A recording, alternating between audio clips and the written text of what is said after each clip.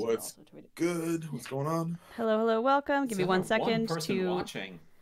send out the link on all of our social and whatnot. For some reason, my chat keeps disappearing. That's totally cool.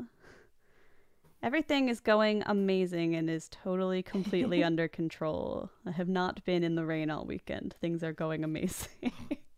We're so high energy right now. We're We've so- spent all You say it weekend. sarcastically, but I'm all the way up here. You can't see, but my hand is really high up. Yeah, I'm good. I'm just vibing. I'm all the way up here. Hand is at the ground. I am. Alright. Nope. I am ready. Let's do it. Well, while I Going, get folks. this link tweeted out and whatnot, hello, and welcome to the season 4 post-season Q&A for Rolling with Difficulty. Heyo. Wow. Wow. A lot of ups and downs in that. really took us on a journey with that one. Rolling with difficulty. Rolling we with landed Difficulty. here. Rolling with difficulty. Rolling with difficulty. Look, we're all... We need a new bit, Bad guys. Newport. I don't think we need a new bit. I think we need to beat this one into the ground. Bits were made to be broken. Once we do that, we can release the Fibonacci cut. But we're going to be here for the next 2 hours answering you guys' questions, both from our email and from the chat. So please not all at once, but if you would like to drop a question in the chat, you guys are more than welcome to, and we would be excited to have you. But we're going to be talking about season 4 and beyond. So to kick us off, I've got a bit of a fun one from the email just to get the ball rolling. This one is for Kiana from Raphael. Monks get proficiency in one tool or musical instrument at level 1. Is Kiana secretly talented at some sort of instrument? That's such a good question. I have absolutely no idea what I put that proficiency into. Let me just pull up my character sheet real quick to see if that solves this mystery, because it's in something. It's gotta be. It's bound to be in something. I have a vague memory of like Kiana having a pan flute. That would be my bet. Yeah. If that is the case. Let me just check the weirder parts of my inventory. Oh, where'd this Ring of Water walking come from? I think I probably have like thieves' tools or something. Or no, I've got a healer's kit for some reason. I can give you the answer. The answer is you chose woodcarver's tools. Oh, that's okay. weird. They're not even in my backpack anymore. Well, they're not items you got. There's a proficiency you chose. Oh, So just if you proficiency. I'm found, good at. if you Right. like Use found all, them just in the don't got universe, 'em. you'd get them. You know, like if you found a pair, Cool. Kiana would be like, I know how to carve wood, but until then, it's. The lore knows? implications are immense because that suggests that there was like a wood carving class at the monastery. While you were going outside, I studied the chisel. Yeah, it's important for woodcarver's tools confirmed it. How about It's that? important to provide stimulation and enrichment for your livestock. So Ugh, thanks. What a Anyway. awful way to think about it. Wow, it's almost like they're bad guys. Yeah. Someone was talking recently about like the food, and someone saying like, because I think at some point in this past season you said something along the effect of like I didn't eat this good, but like kind of implied it was amount of food in the monastery, and people were Oh. arguing about that because they were like, well, we know that she didn't eat as good, like the food wasn't as good, but were they starving them? No. And the answer is no. They were going to use them as Yeah. they needed them healthy, so Yeah, no, they were feeding them. implication was that Yeah. it was like all the same kind of like cave algae or whatever the Schlop. fuck. Mhm. Just like gross. They were but getting all their extremely- vitamins and minerals, Yeah, extremely nutritious stuff. Look, if we never saw the sun, we had to be getting that vitamin D from somewhere. Okay, Yeah. like it had to come from Exactly. something. But we got more But, like- questions in the chat to get to. This one comes from Music Enthusiast 135. What would your character's yearbook superlatives be? Austin, you can pick a couple NPCs for this question, whatever you think's interesting or fun. So we're all in your best dressed, you're most likely to succeed. What is the crew of the Parasperas and associated NPCs yearbook superlatives? Davians is most likely to suck eggs. You know how there's like Wow, most likely I- to become Oof. there's like most likely to become president. I think Virus would be like most likely to fight the president. I can't believe the 1930s embodied themselves in Austin for that one moment just to insult Davian as efficiently as possible. Yeah, the epitome of insults. Suck eggs. I love Davian. I know that he's awesome. Everyone else does. No one else has caught up to that yet. Actually, I think some people have now, but Ah, Well, he had that Yeah. one really good round. So yeah. Yeah. mhm. to make up for a lifetime of disappointments. What's everyone else's? Sometimes that's all that matters. Yeah. I think Danny missed picture day and therefore is not actually featured in the yearbook, so hers is just like an .exe file not found error, like where the picture. This happened to a lot of people in my high school. Like you just don't have a picture. And Oh, Wow. okay. Yeah. What would her superlative? So Wait, you she would didn't have a have a page that superlative, but was, then it like, would just be a blank camera like shot? image. it would just be like, that's a good question. What's like the opposite of most likely to succeed that you could conceivably put in a high school yearbook? Most likely to go to Most- jail. Most Most likely to suck get eggs. arrested. Yeah, They most would likely- not. They would not have that as a superlative. Okay, Okay. you say that, but That's the good. yearbook though. committee That's at my very high funny. school got in trouble for an extremely insulting superlative they just randomly assigned to one of our classmates. It was like most likely to sleep with a teacher or something. They got in so much fucking trouble and had to formally apologize. That is. I mean, so funny. that just proves That my is point. so They funny. wouldn't do it. Like the yearbook gods would not allow it. By yearbook gods, I mean the faculty and staff of your particular The school. Lady of Pain. They still Yeah. got away with it though, right? It made No, it. no. Oh, that's less fun. Okay. Never I mind. mean, even if they did, they'd probably do a thing where they have to tape over the Yeah. thing with a Okay, label. you I know was what? in yearbook committee in senior I year. figured know out. this. Danny has no picture, but her superlative is most photogenic. I love it. It's beautiful. What about Least likely to turn blue. Virla, Voss, Kiana? What are we doing? I have no idea. I think Virla had the most likely to fight the president. Yeah, I'm going with that. Yeah. There is sunniest disposition and stuff like that. Yeah, like best sometimes. I'll take smile. that. That's Yeah. Oh no, Yeah. that's 200. Yeah, that's definitely Kiana for sure. Yeah. Yeah. I do want to put What in about Voss and or Finbar. I would put in for Finbar and Elise, cutest couple. Could be a thing. Oh yeah, for sure. Aw. Yeah. I'm just sorry. Sexiest couple. I think Voss should get best smile. I also Yeah. Good. you know how Yeah. sometimes they'll do we're gonna take this hip story but we're gonna high schoolify it and Yeah. the big bad is gonna get recast as the principal like that. The Yeah. idea of welcome to Sigil High. Oh no, Principal Payne is on the way. I just love this Very concept so much. JLA. You're talking about the high school AU, of which there are, I Exactly. think, a couple of fan fictions. What?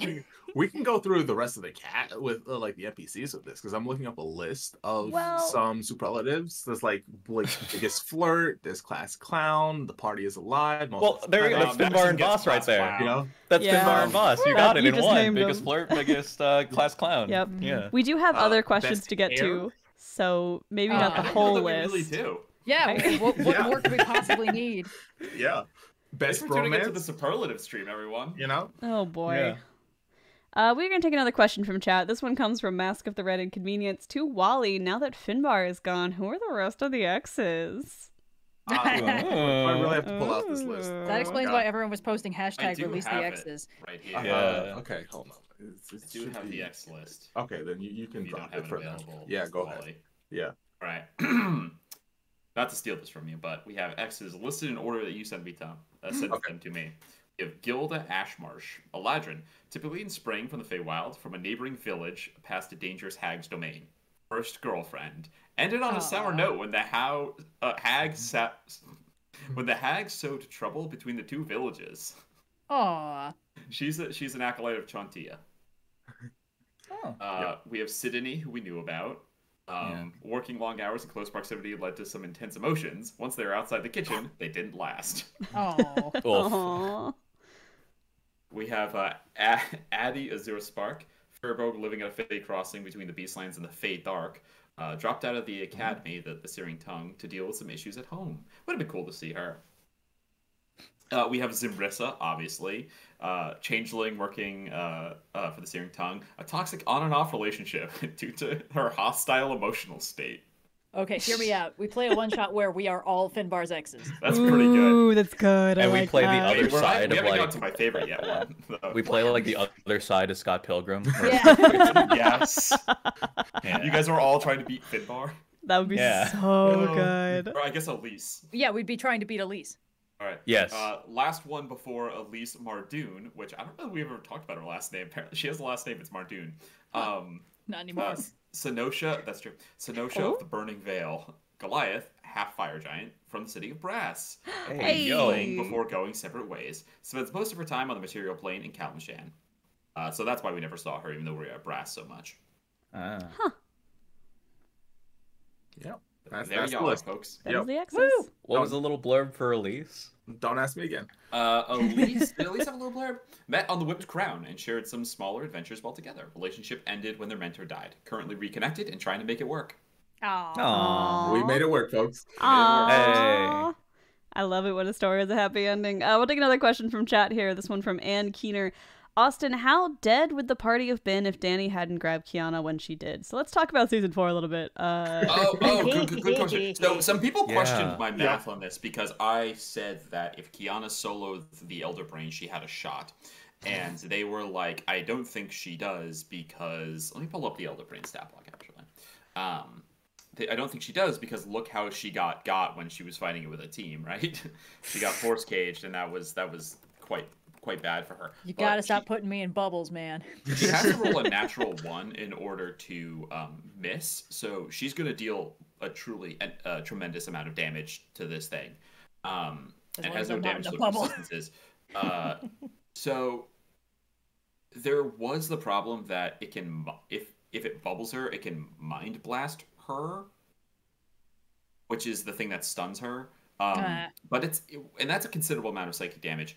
But I think that the Elder Brain, a one-on-one situation where it didn't have to deal with crowd control, wouldn't have done that. It would have just tried to tentacle and like do other stuff to her to death, which is 2 tentacle attacks on a turn, and they deal a considerable amount of damage. But it was definitely possible. So how screwed were they?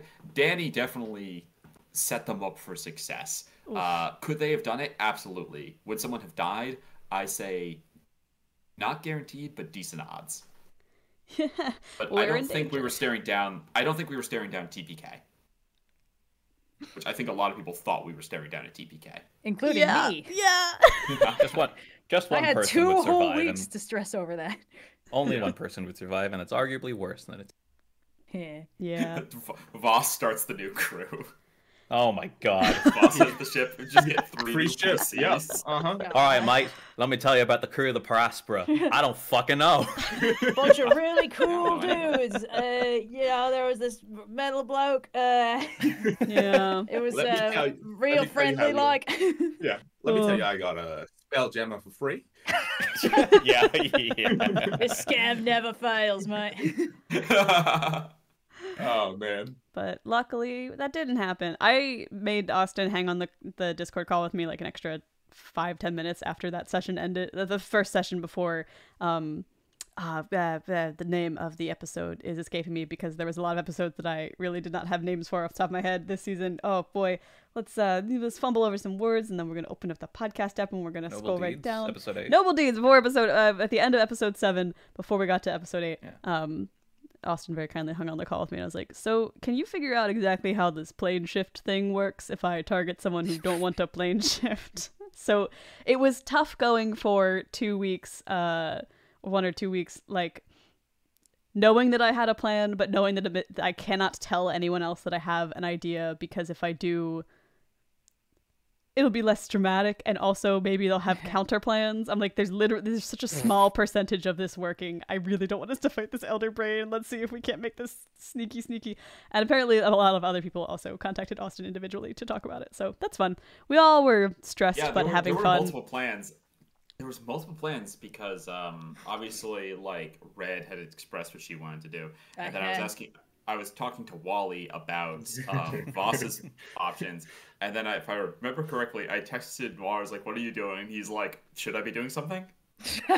No. What it was I guess it could have been boiled down to that, but it was I don't really want to be doing what Kiana's doing, but if Kiana's gonna do it, I'm gonna do it. But if Dan is gonna do something that's gonna circumvent Kiana, I'm doing what Dan his main goal really was just trying to keep as many people alive, and if it meant that Kiana was going to go in, then to Virla, she wasn't going to go in alone. But if Danny was going to find something to do to circumvent that, then he's all for it. The only thing that he had was that 2nd level hold person spell, which was a wisdom saving throw. So he was like I was like 90% sure that it wasn't going to work. But it was like the last thing that Also, he could try. brains aren't humanoids, so they It don't would have worked Also on that, me. yeah. No, gonna do it on Kiana. Oh, my mistake. Yeah. Womp Yeah. womp. Yeah. And in fact, it didn't work. It didn't. Nope. But all's well that ends well. We all survived season 4. We'll see how it goes after that. I'm seeing some people talking about pins in the chat. If you guys want pins merch, I can look into it. But we don't make the merch ourselves currently. We go through like a Redbubble fulfillment. So they don't offer pins. But if we can find a company that does, maybe we'll look into it. So if you're interested, cool. I would love a pin. But there's no plans or promises to be made at this point. We're going to do a question from the email next. We're going to throw it over to Mars in our email. They ask, to all, what modern fashion aesthetics do you think your characters would wear? Ooh. So you know they make sleeveless sweatshirts? They're Yeah. so comfy. They're getting I the hear- Rock I hear. branded athletic gear. I think I feel like Kiana would be like very athleisure. yeah, very like but like cozy athleisure, you know, like on the border of being mostly sweatshirts and sweatpants, but like all sleeveless, of course. Of course. Yeah, that's pretty good. Yeah. Pretty What good. is the Rock's line called? I can't think of it right now. It's got I the think bow I on have it. a sleeveless sweat. I don't understand them. My dad bought a whole bunch, and I'm like, how are you? In what situation are you so warm you don't want any sleeves, but you're cold enough? You're like, yeah, I need a hood. You gotta protect the extremities. It's you know? for the fashion. The arms are extremities. You know, your core I temperature feel is really the insane. most important part when you're staying warm. After all, as we all learned from Ra's al Ghul in Batman Begins, your arms will take care of themselves. Focus on your core. Austin, Yeah. you There know you go. that my thermal regulation only happens through my forearms, so Your I'll be in the hottest weather wearing all black long sleeves just rolled up. It's so. true. Bill Belichick, yeah, exactly. Oh, It's he is true. I've seen him at the Victorian. beach I in was long like, sleeves and jeans. I think Danny would do like, you know, like tech wear, like that sort of like let's have a Yeah. bunch of Yeah. lanyards Oh and my- whatnot, okay. and Oh, but hell yeah. but she has the God, most yeah. like biker gang leather jacket on top of whatever she's wearing at any given point, because obviously we got to keep the brand. Fuck yeah. Yeah, we really lean into it. Pirlo's a big sweater guy. Yeah, Big- yeah. He wouldn't. Big He sweater. love wouldn't. He wouldn't wear scarves all year round, but like definitely like once it hits fall winter, oh yeah, that baby's going on. Scarves all the time. Mm-hmm. I'd say Voss's. Have you guys seen the like definitely like Bloodborne Gothic, like over the top. Wait, that's Voss or Finbar? That's Voss, not Finn. Okay. That's Voss for sure. Sort of lean into like sort of like a Gothic Victorian vibe. Mm. And then I guess Finbar is more like cottage core. Yeah. Aw. Maybe what am I thinking? Not cashmere. What's the corduroy? There we go. Mm. Corduroy is his textile of choice. Absolutely incredible. Yeah. All right. Well, this next question comes from Reploid404 in the chat. Hey, Austin, was it weird for you that the Baldur's Gate 3 was it weird for you that Baldur's Gate 3 kind of lined up with your guys' season 4 ending? I guess generally to open it up to everyone, like who's played Baldur's Gate and how closely does it, like how much, I know that it deals with mind players a lot, which I think is why it's associated with the pod so much, but we do get a lot of questions about have we played Baldur's Gate and what do we think of all the space stuff or Planescape stuff and the pod story and whatnot. So feel free to, I'm just rambling. Someone interrupt at any point, please. Yeah, I'd love to. Part of the inspiration for the show was like they released that cinematic years ago, and I was like, I need to do something with it. Like, I want to do this. I want to see Nautiloids. I want to see Gith on the backs of dragons, and I want to see Mind Flayers. So I haven't played the game, so I don't know how much plot, like, and if there was any more specifics other than like the things that are definitely going to happen when you deal with Mind Flayers and Githyanki, like the game does. I don't know how specific it gets, but yeah, that's the reason for it. So yeah, it's not coincidence. But I think, you know, if you're going to do a Spelljammer / Planescape, like you gotta have those guys in it. Like they're what's fun about it, you know? Yeah. Yeah, I think it's just a similar inspiration source kind of convergence thing more than an intentional, like, weird. Baldur's Gate's doing us and we're doing Baldur's Gate. Like, we don't have that kind of relationship with Larian Studios. No, we definitely inspired Baldur's Gate. Oh, yeah, no. To catch what you just said, Baldur's Gate did inspire this. Absolutely. If The cinematic inspired me. So Actually, in Act 3 in Baldur's Gate, you'll find a party of 4, like a giant, a small blonde monk, a robot automaton, and yeah. You can't actually play Danny in Baldur's Gate without modding the game because the Artificer and Genasi class and race do not exist in the base game. Well, how do you think I feel? Can't play any Warforged. I think Kiana's the only one that you could actually play vanilla. Do they Or have Kalashtar in I the don't game? know if Kalashtar. Oh, never mind. Forget I that. only look like a human. That's true. You're right. Yeah. We'll take another question from chat. This one comes from that cryptic Robin. For Sophia, what's your advice for starting a podcast? You handle most of the editing and behind the scenes things. What programs do you use? If it's okay, I'm gonna ask again. Sorry, I asked before. My biggest advice is like to worry a little less about the tech specific stuff and to focus instead on what your podcast is actually going to be about. I do all of the behind the scenes stuff for this other than creating the adventures because that is up to our lovely DM Austin. But when it comes to whether you're making like an actual play or like a more conversation-y podcast or something interview based, you want to ask yourself like, why do I want to talk about this thing? And do I think I could do or talk about this thing for more than 1 or 2 episodes, you know? So I think in the YouTube space a lot, you get people who have like one really good video idea and they make it and it's awesome and they can kind of just like jump around and do whatever that one interesting thing is. But podcasts are really big on consistency. So like with Rolling with Difficulty and Movie Struck and the Overly Sarcastic podcast, among others that I've produced, all of them have a thesis that you can recreate ad infinitum, keep doing, and I personally find very interesting. So just try and think about your topic a little bit and make sure you have that locked down as to not only something that you think you could talk about, but that you'd be interested in. And in terms of like programs and tech stuff, I use the Adobe suites because I freelance video edit and podcast produce, and that's my whole job. Free softwares like Audacity, I'd work just as good for podcasting. You don't need anything super fancy. Same with microphones, like a good USB mic, like a nice mid-tier amateur level microphone is going to get you pretty far. Worry about having a fun thing that you like to do before you worry about having perfect technical specs and editing and all that kind of fun stuff. But I don't know if anyone else has podcast starting advice. No. Find someone like Sophia to run it. Yeah. Hire me. We're kind of spoiled. All right, we'll take a question from email and then we'll jump back to chat. This one comes from Sir Lightning Potato. What would happen if Virla tried to cast Sending to Suvi? Would it go to just Kiana, not work, or actually let him talk to Suvi? I did see someone talk about this in the Discord. I believe the wording of Sending is it has to go to someone with whom you are familiar. I don't know if Virla is really familiar with Suvi. That's an interesting existential question. Yeah, I mean, look, there's some probably like rules written maybe to I wouldn't deem Suvi as a separate creature from Kiana. Like you can't attack Suvi with a spell, right? Like you can't target her with Dominate Monster and then like make Kiana dance around, right? Oh, so how fun would that be? It would be really fun. I would rule that it goes to Kiana, but Suvi's the answering machine in case Kiana's asleep. What? Interesting. That basically happened in the first season. I remember that. Yeah. Yeah. I was sending while I was unconscious. Yeah. So I guess it's a one-way thing. Virla can communicate to Suvi, but Suvi can't communicate to Virla necessarily. Yeah, not really directly like that now. Yeah. Neat. We'll take another question from chat. This comes from Daniel Flores de Valgaz. I'm sorry if I said that wrong.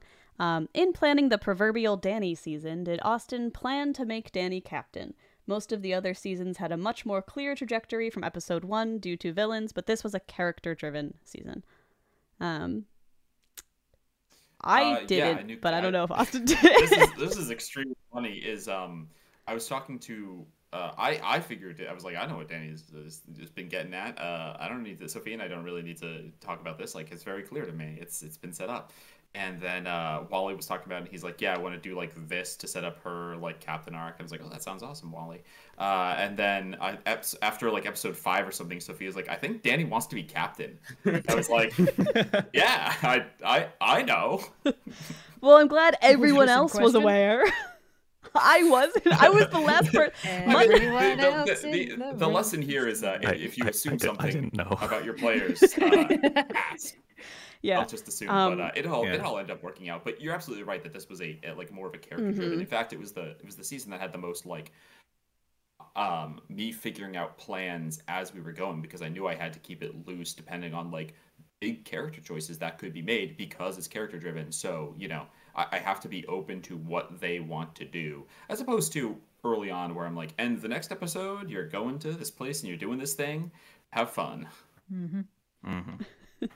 Yeah, because me and Austin did talk a little bit before the season started about like, oh, we've kind of done like the other character seasons. Like, what in a theoretical Danny season, what would you want? And I was like, oh, she doesn't really have any villains. It's more of like an interpersonal character arc. Like, I want her to get some agency. Never said the word captain until episode 5. But then and she still hasn't. And I still haven't. Then I saw Guardians of the Galaxy Volume 3, and I texted Austin, shit, am I just doing a Rocket Raccoon? And it was very shortly after that I'm like, I think Danny should be captain. So the moral story here is to communicate. Which I think might also be the moral of the season. It ended up working out perfectly well. Yeah. I will say, let me see if I have it here somewhere. We were talking about what the Danny season would look like, and you kept circling back to like, Danny was like, Danny doesn't want to do any of this anymore. And I was like, okay, is that the end of the show then? Because if Danny doesn't want to do that anymore, she takes her ship and goes home. That's pretty definitive to me. So that's the really dangerous part. Ended, but... Well, that's the hard part of making any D&D character is like, it's so tempting to be like, yeah, I want to do like a cool, like kind of just a guy who's just like doing his own thing, and it's like, cool, but your character has to want to participate in the plot, because otherwise they're just going to be dragged kicking and screaming into the plot, and that's like annoying for the DM and the other players.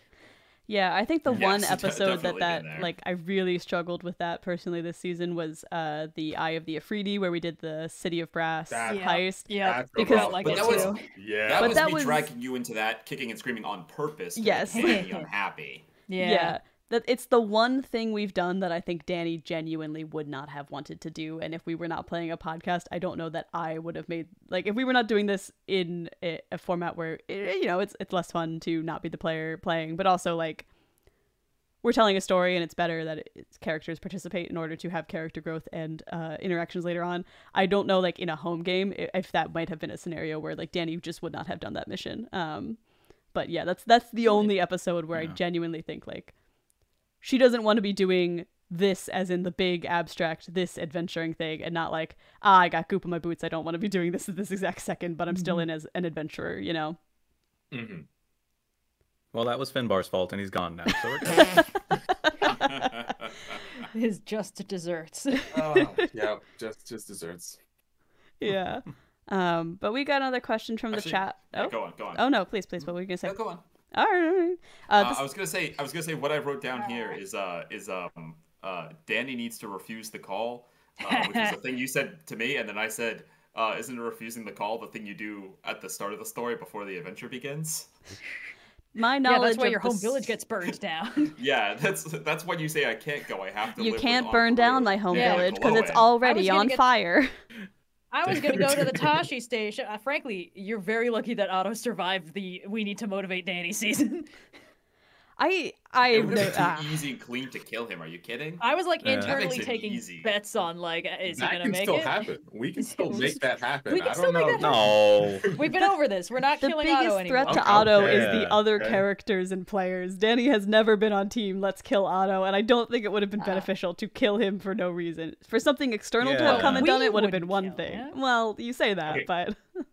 Okay. No, but like, if a bad guy kills him and we're like, oh no, he'll be missed. Anyway, it would have made a lot of things easier. Yeah, but that's the classic, like, Darth Vader kills the Emperor, then dies, and then you're like, well, he was irredeemable, but he got redeemed and he dies. Like, It saves you all the awkward cleanup and having to face Princess Leia and, all the other complicated shit. Exactly. But we'll take another question from chat. This one comes from Gordon Lee. To all, now that Create Spelljammer is on the table, what would each crew's personal spelljamming shuttle look like? Ooh. Oh, that's Virla. You guys already know Virla's is the Paraspora. Answer done. Easy. Yeah. You know that thing that Jim Hawkins has in Treasure Planet? Like the solar sailor Ooh, thing? yeah. Like Yeah, the little skiff thing? solar skateboard. Hell yeah. Dibs. I think it's just... Sorry, Danny. Well, I was going to say, I think it's just the Hell Ride, but it just flies for some reason. I mean, it could. Oh, like Lobo's bike? Kinda, yeah. Ooh, yes. Oh my god, Man, yeah. man. Okay, Voss would strap it to the back of a red dragon, fly that around. It's just a saddle, basically. The saddle is Yeah. the Spelljammer. That's it. That's it. And Finbar would try to put a restaurant out in the Astral Sea. You know, have it. You're kind of just doing a in and One out Piece different thing there. planes. The restaurant at the end of the universe. Yeah, exactly. I I love was it. imagining that one Phineas and Ferb episode where they're like on a road trip back home, so they create a diner that's on a truck so that other trucks can like travel Yeah. up to the Yes. diner while it's still moving. Oh man. We got another question from chat from Music Enthusiast 135. Wally, Finbar was obviously a fantastic chef, but Voss is a very different character. What happens if Voss tries to cook? Ooh. You He's know what? making baby. That's what we learned. Oh. I have no idea. I mean, we can find out next season. We'll see. Well, You I played have too no, like, awkwardly what early. is he cooking? What is he cooking with? Well, he know? tried to make cereal that one time, and it seemed to go poorly, so... He was trying his best. Okay, he has the spirit. Okay, I don't know if he has the talent and or patience to actually cook. He's a anything, little so we'll see. confused, but he's got the spirit. Exactly. We have a state-of-the-art kitchen. It's gonna go to fucking shit. And a garden that no one Yeah, he knows wakes how up to awkwardly maintain. early. Nobody's there to stop him. He just tears up the kitchen. Does Kiana leave the kitchen a huge mess? Like, is it just gonna be a Huh. disaster? Is she the kind of person who cleans up after, or is she just gonna like it's just gonna slowly go to hell as she keeps baking like protein shakes? I don't think Kiana cooks. I think she blends things. Yeah, exactly. But like, yeah. Did you guys ever like play kitchen like in the backyard and you just put like random things in like Yeah. a bowl? Yeah. or, Of So I was in kitchen. We were like, I was like making water, potions and shit and- with like Yeah, of sticks and course we were grass. making I played You know? Rita's Yeah. Water Ice. It's like that. I'd imagine like that's Voss's cooking. He doesn't know how things go or how things. Yeah, he burns water exactly. Yeah, I think So we're things all like that. ignoring that next the Weird kitchen... Little Dudes one shot. The Weird Little Dudes deal with whatever monstrosity Voss accidentally brought to life in the back of the fridge. Yeah, we create some sort of like animated mold I'll monster. write it down. Yay. Yep. And we're also ignoring that the kitchen is directly next to the engine room, and so eventually, if no one stops her, Danny is just going to start leaving more and more wrenches and whatnot in the kitchen because it just expands outward as an infinite mess. Yeah. But we're going to take a question from the email. This one comes from Salavora. Hi, love the pod and hope that you have as much fun making it as I have listening to it. We do indeed. And Yay. since I will go on holiday for a few weeks, here's my question. Where in the Planescape would you, the players, want to go on holiday? And where on our little blue ball would your characters want to go on holiday?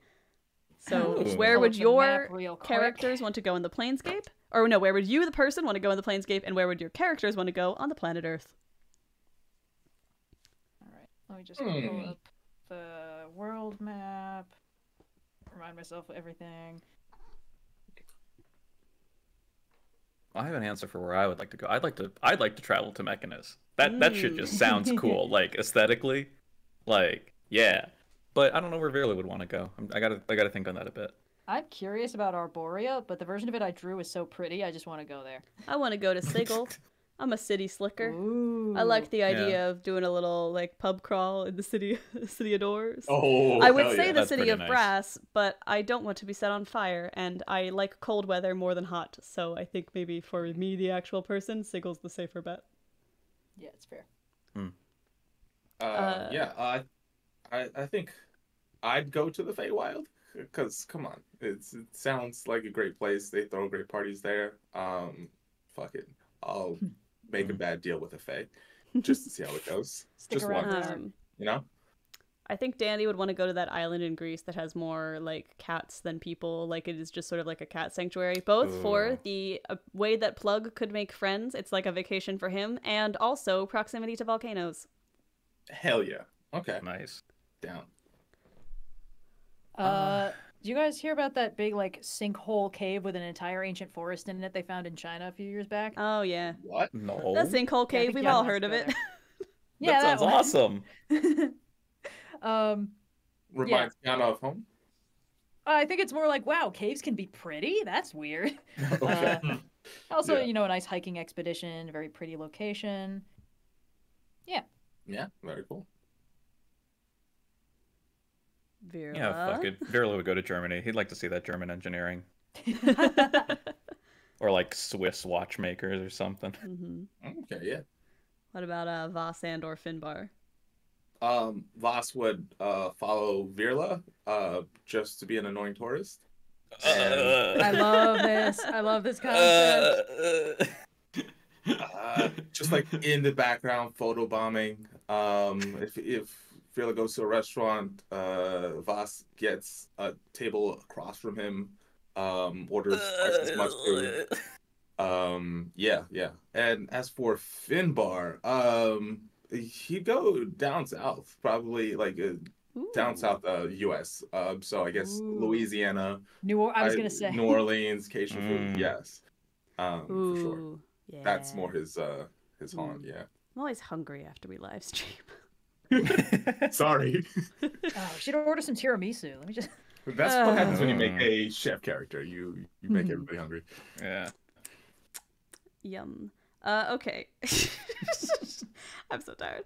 Yeah, let's take another one from the email here. Hi, I absolutely love the podcast and have a question for the Q&A relating to the finale episode.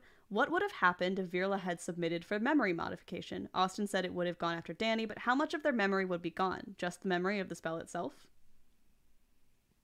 Yeah, all memory that would have from knowing what the spell was up until now would have erased it to make it so that I didn't remember anything about the finding the lost spell. And for people were asking like why they didn't come after the Mind Flayers at all, and the reason is the Mind Flayers didn't like learn about it. Like they don't realize they're doing it, so there's no knowledge there to eradicate. Very specifically, the creation of the knowledge of the spell, like bringing it back into existence, is what the Inevitable was trying to stop. And the Mind Flayers are doing it with like biology, basically, because their Spelljammer is alive, it's reproducing, so they don't realize they're doing it. So if they had like Nautiloid sex ed, that's when they would start getting. Yes, yeah. Like someone really like got their elbows up in it, and they were like, "What's going on down here?" What does that mean that I we've been said doing it, but then? why would you Wait, phrase shit. it like that? Gross. You guys got to catch your hands in it up to your elbows, so you figured out what was going on. Gross. Roll a nat 20 or whatever, or a 30. I don't like when that suggests what me and Danny did. I don't but- like when Austin No. doesn't tell me things, but I also don't like when Austin tells me things, and I'm reaching sort of an impact. At this point, you just can't win. We'll take another question from chat. This one from Candy Bar. What was everyone's favorite combat this season? We definitely saw lots of epic battles and combats. Oh man, someone's That's gonna a need to great remind one. me. Not one of the ones I was paralyzed for. Other Yeah, than that, that was tough. I do retroactively feel pretty bad that Kiana keeps getting, but she's such a threat now. I rolled like You shit. guys It really wasn't are your like a fault. threat. Yeah, well, Yeah. that's the stunning one was not. Yes, correct, was not my fault. The placing you in a bubble was a little bit. That but one was also, very funny though. Especially. You're so Yeah. devastating that like the Elder Brain has to stop you. Thanks. Yeah. I'm okay with being warped at this point. I think it's flattering, but it wasn't one of the fights where I was paralyzed for. I'll tell you that. Let's see, you guys fought the Abishai in the Skies of Hell. That was the very first. That was in the second episode. The very Right, first yeah. one. Oh, with the flying and the yeah. Yes. Yeah. There was no combat in the heist episode from the Afridi, I don't No. think. Yeah, we were Thank just really goodness. fast. Yeah. There's a lot of There was, internal there was turmoil, fighting but Endelion during the race. yes. Yeah. Oh, that That was beat pretty down. fun. Go, that but I was felt bad so about much it. fun. Nope. Yeah. I think You had I it think coming. specifically I liked the juxtaposition of the rest of us fighting in Delian while Danny and Roy were racing, because there was also Yeah. that slod thing near the end that Danny had to deal with. That's Had true. to there was make a also combat in there. heartbreaking choice. if we ever had like an actual TV show made from the series, just cutting back between the race and us giving yeah. Endelion a beatdown, Yeah. fantastic. Yeah. You know, Really you do good. some cool Love that. wipes with like jumping on the bike, and it would wipe to like Kiana doing a punch. You know, it'd be good A lot stuff. of match cuts. I Lot of think. match Yeah. cuts. Yep. It's like, you know Yep. how the Castlevania season 3 finale intercuts like 2 different sex scenes with 2 different fight scenes, and there's a lot of like match cuts of like Yeah. Sypha just slammed a big ice spike into something, and meanwhile something else is getting slammed elsewhere. Yeah. Yeah, I was like that picturing only the does those fights. the many wipes of Speed Racer, but that works too. Okay. Ooh. Oh. I was thinking about Sense8. They did that in Sense8 as well. Oh, Well, God. that's also the Oh, yeah, Wachowskis, no, so that oh. makes that's just the Yep. Wachowskis look at that point. Yeah. Let's see. You guys had had the Fun Danny Guy had Queen? to fight the Mezzalots to get the cake. Oh yeah. Oh, yeah. Oh, that's Oh, my that was favorite good, combat too. of the season. Cake, Hands cake. down, that Kiana one had was to my fight the favorite. Quicklings. Not my favorite fight. Oh, that was my favorite because we That got to was make pretty all those fun. Sonic jokes and Roadrunner jokes. I did like the Yeah. Sonic and the Roadrunner joke. And then the back half of the season is where it picks up. You got the Lycanroid fight. You've got the first Nautiloid fight, the second Nautiloid fight. Yeah, the Chul, the Yeah. Guardian at the gate, the basement. Then you guys escape. Then you go back. You fight the Kraken and the Elder Brain. And Playing the then- B team for a little bit was really fun. Yeah. Yeah, Or that we- was. Yes. Yeah, I love the B team fight. I think I Yeah. liked the Lycan Bride fight a lot. There was a lot going on for that fight. It was a fun one. Yeah. Mhm. I'm sticking with Dumb and Dumber. I think that chasing them with the cake was just such. I didn't get a Oh, lot yeah. of chances to be like chill this season. There was a certain zen to not having a pretty relatively low stakes fight, and also it's fun to make make fun of them and be on the bike. Neat. Neat. All right, we'll take another question from chat. This Next one comes question. from Zealous Doggo. Chat's Question going for bananas Austin: over Is that. Amun the Ancient still around? Given he was mentioned to be a mummy lord, I need to know if he is safe. That's an excellent question. And the answer is no, he's not safe because while technically by stat block, I think that he does have some sort of like regeneration. The whole point of that was to make a decision with consequences. So imagine him as greater than a normal mummy, but not as powerful as a mummy lord. He was destroyed in that fight. R.I.P. to a true legend. Just gives the saddest hee-haw and tips the hat. We'll take another. If Amun were to come back, would Danny give the hat back? No. Ooh, good question. Well, there you go. Nope. I won it in honorable combat. I believe it was the terms of the race. It's not my fault he got killed by a bunch of slimes. It really wasn't. Everyone else in the Again, race it's so also interesting. died. That was not Had the to make a transaction, call. Amun. Yeah. Well, yeah, that's right. They all, Yeah. yeah. Oh my god. Yeah, they kind of. Oh, this is a very dark episode. Danny won and was the only survivor. Yes. So that's The why. most efficient way to win, baby. One by And it default. wasn't my fault necessarily. I just was speedier. If you'd brought another PC, maybe they would have stood a chance. But then you guys would have had to fight Endelion 2-on-1 and keep Roy from being And that would killed have by been interesting. Endelion. Yeah, it was interesting Yeah. choices. And Deli God went out forbid we kind don't of just like a curb punk. stop him. Yeah. Yeah, and Deli kind of went out like a punk, but alternatively, Danny had to make that really hard decision because Roy was in the fight. You know, I Yeah. think Danny would have been way more reckless if she was riding with Virla or Kiana. Oh yeah. I can't imagine a world in which she takes Finbar of all people with her, but you know. I would have Also, you- liked jumping off of moving bikes onto other moving bikes. Also, you know that Endelion would have like eyed down Roy and then gone for him immediately yeah. first, just to be like, yeah, fuck you guys. Mm-hmm. I'm gonna kill this weakling. We couldn't have just left Roy in the stands cheering us on, safely out of combat. What if I told you guys Finbar was still holding back in that combat? If Finbar went all offense every single round, it's actually kind of scary. Just let you Yeah. guys know. I That believe is, you. yeah. But we're gonna take another question from the chat. This one comes from Mars MC. Question for Austin: How far into their relationship are Cressida and Roy? Guys. They're not in a relationship. They've hooked up and they're like tentatively feeling out if that's a thing that could happen again. But the last time they saw each other, Cressida had just died via brain parasite and been resurrected. And Roy was still pretty drunk. So Yeah, they're not in a relationship. We're just shipping them, guys. It's different. yeah, that's different. I mean, could there be? Maybe something's there, but you know. Well, so that all depends on if Cressida can like get her shit together. Yeah. Roy's very secure in himself. People are his always place in like, Cressida's the only one universe. who's been to therapy. I'm like, she's not been to therapy. Oh, guys. you think the drow from Cressida's- Enzo Baranzan has been to therapy? Cressida's not having a great time of it in general. She's like Danny, where she's just compartmentalizing anything and not really like addressing it. Well, that's She needs a vacation. The mental state Hey. of Cressida is, I have done so many bad things in my life. It's kind of pointless for me to try to do good. So why not just do less bad things, right? And that's not really a good mind state to be in. That you shouldn't think that, but that's basically her how she feels about things. So Oh man, I love her. yeah, me too. It was fun to get to see more of the NPCs this season. Like, we usually get at least like a Yeah. Maxim cameo or something, or like Roy and Otto will show up for an episode. But this was really in addition to kind of being the Danny season, it was kind of the NPC season, just based on the wedding guest list and the like NPC B team fight and all that fun stuff. That was a real treat as a player to get to like kind of see play out. Yeah. All right, we'll take another Chat has question. gotta stop talking about Roy body pillows. Oh Guys. man. I mean, does Redbubble do those? I know they don't do the pins. Nope, But... and we're not going to talk We about got- it no more. We got an email one time from like a Daikamoda distributor that was like, "Hello, we would be interested in sponsoring a video," and we were like, "Maybe we'll just leave this one on red." Oh my goodness. Alrighty.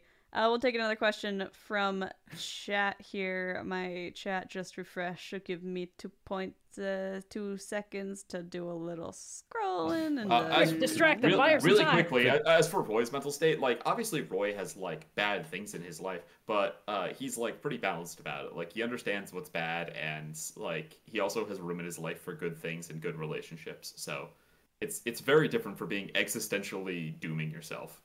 Roy has been to therapy. Roy has been, yeah. I mean that's what Sadie and Marnie are basically for. Yeah, I was Yeah. gonna say. Aw. In my mind, Roy had like more of a stable like childhood than Danny. Like of the like kind of like three mechanic-y street kids who ended up working at the Heap, Egan, Roy, and Danny. I imagine that like Danny probably had the most ambiguous, I've just been on the streets my whole life, everything sucks life prior to the Heap, and then Roy and Egan had at least some family or friend connection that even if they were living it pretty low, they were still in the slightest increment more supported. So I think it makes a little sense that Roy might have his shit a little bit together at this point compared to like Cressida and Danny and everyone. Yeah. But we'll take a question from chat. Guard3boy to Sophia. Will Danny ever get a feat like the gunner or sharpshooter feats, which let her ignore disadvantage for enemies that are within 5 feet and ranged attacks respectively?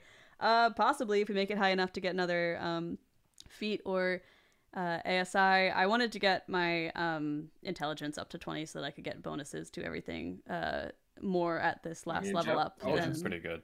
Yeah. It's really good. Yeah, so Smartest I there is. went with that. But those feats are both great options and ones that I have considered in the past. So possibly if we get to what is it, level 16, I think is the next feat ASI.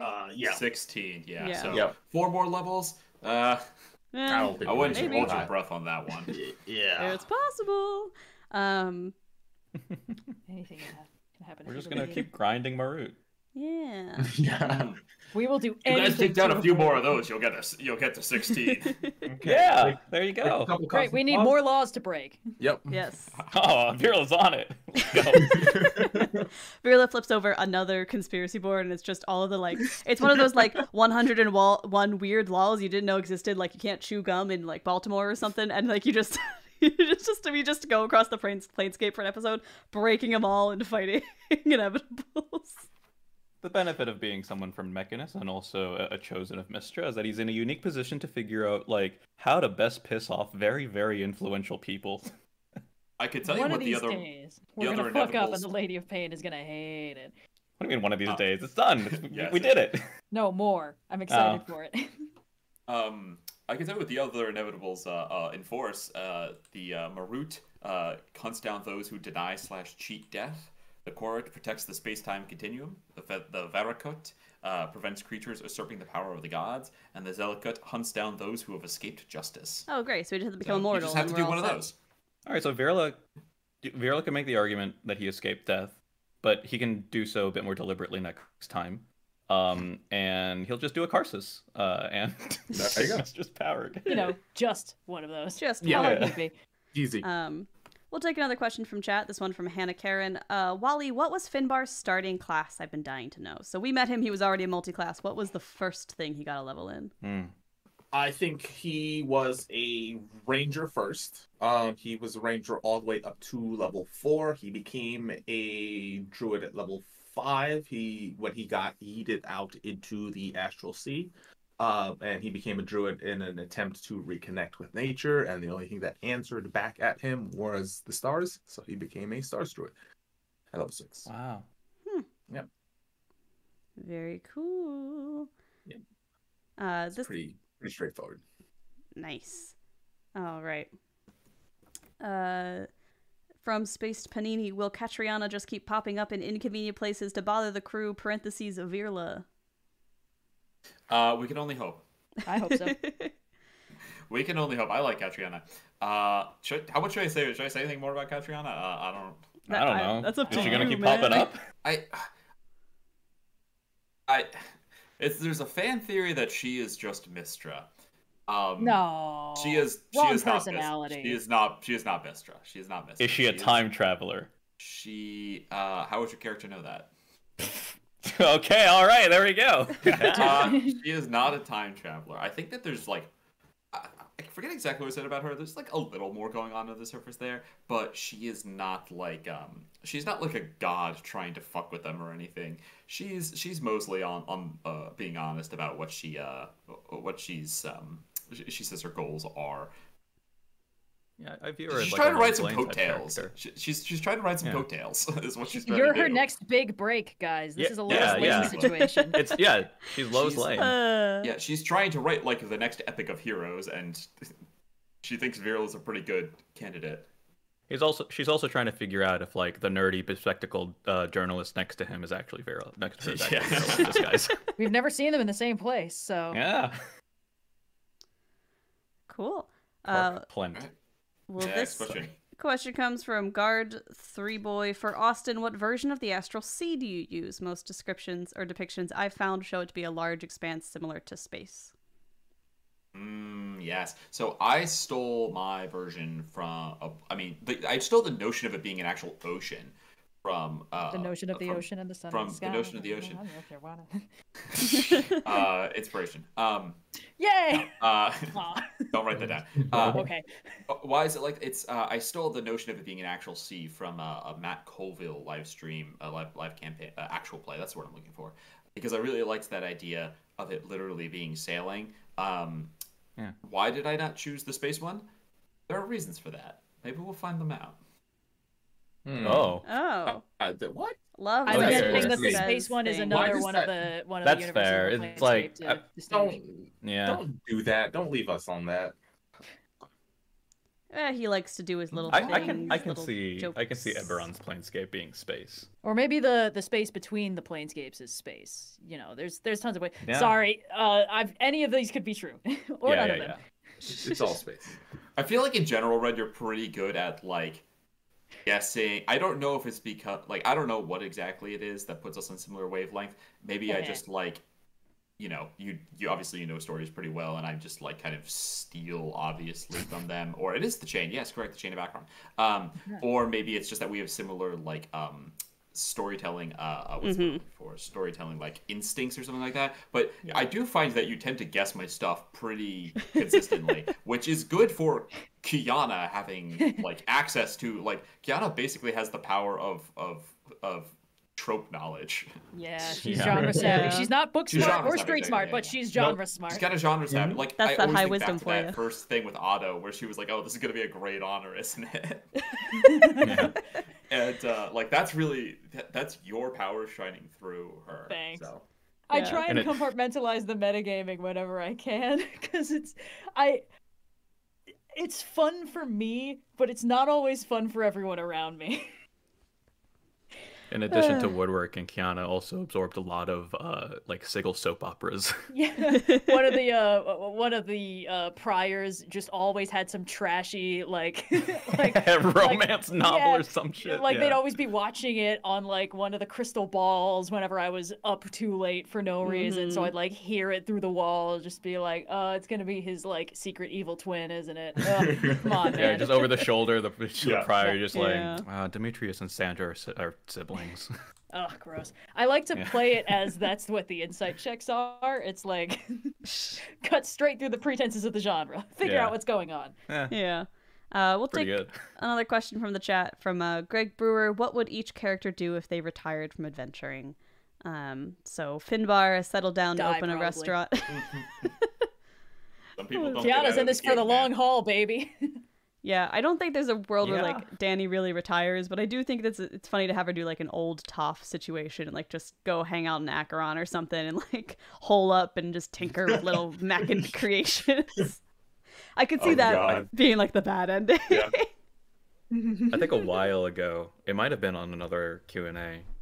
Like we had offered the suggestion of like Danny modifying the Paraspora so that it becomes like a Valerian and the fucking Yeah. City of a Thousand Planets type shit, where it's just like this giant spelljammer that's basically like a one-stop shop for any other like spelljammers like to stop at, and Danny's just in charge of it all.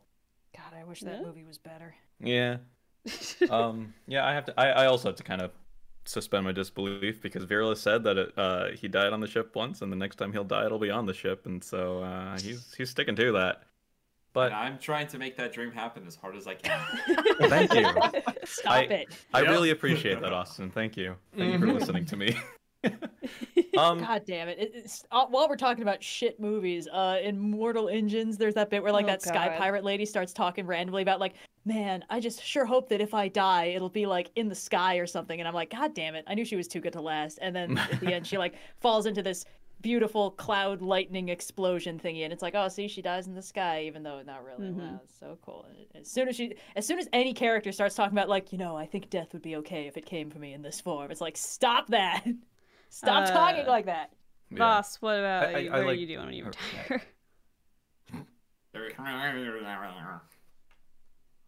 Riding dragons. Voss? Molly. Well, it's dead to us. There we go. What was the question? I'm sorry. What would Voss do when he retires? Voss doesn't retire. Yeah, So, see?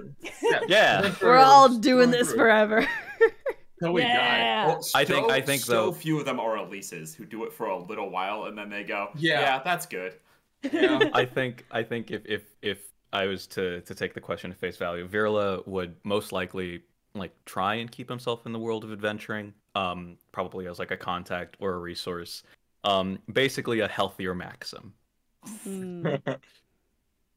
Difficult.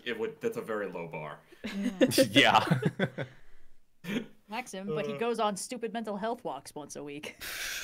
Stupid mental health. Well, stupid mentally healthing my health mental. Stupid mental health walk. Stupid mental health walk. We'll take a. He would just throw himself into building like a small park in his lair and be like, "This is enough. I don't need to go outside." It's more, I already know what's outside. Why would I need to go His outside? lair. Sorry, Sophia, what were you gonna say? I was gonna take another question, but if you guys want to keep vamping, go ahead. Oh, please.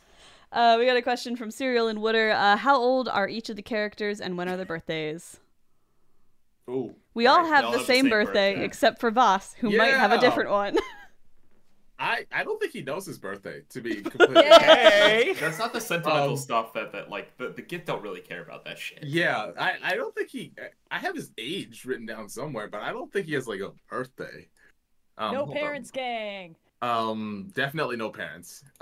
This man hatched out of his egg sickly and was just like, this is fine. This is my life now. He I'm good. I'm is chill. I'm mentally healthy. 30. Exactly 30. Wow. Nice. Yeah, Danny's like I 22, Tiana started the 23-ish. Yeah, we started I at mean, like... give or take. Yeah. Yeah.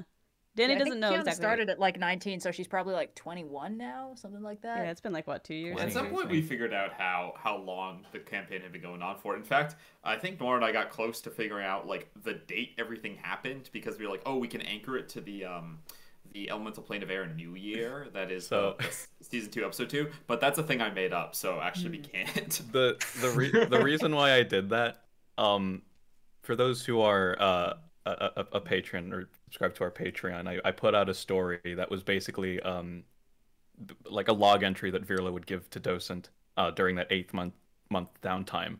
And the log entry number follows the same numbering dating scheme as the Magnus Archive. So I was like, well, now I gotta know like, Which- where we're it's at.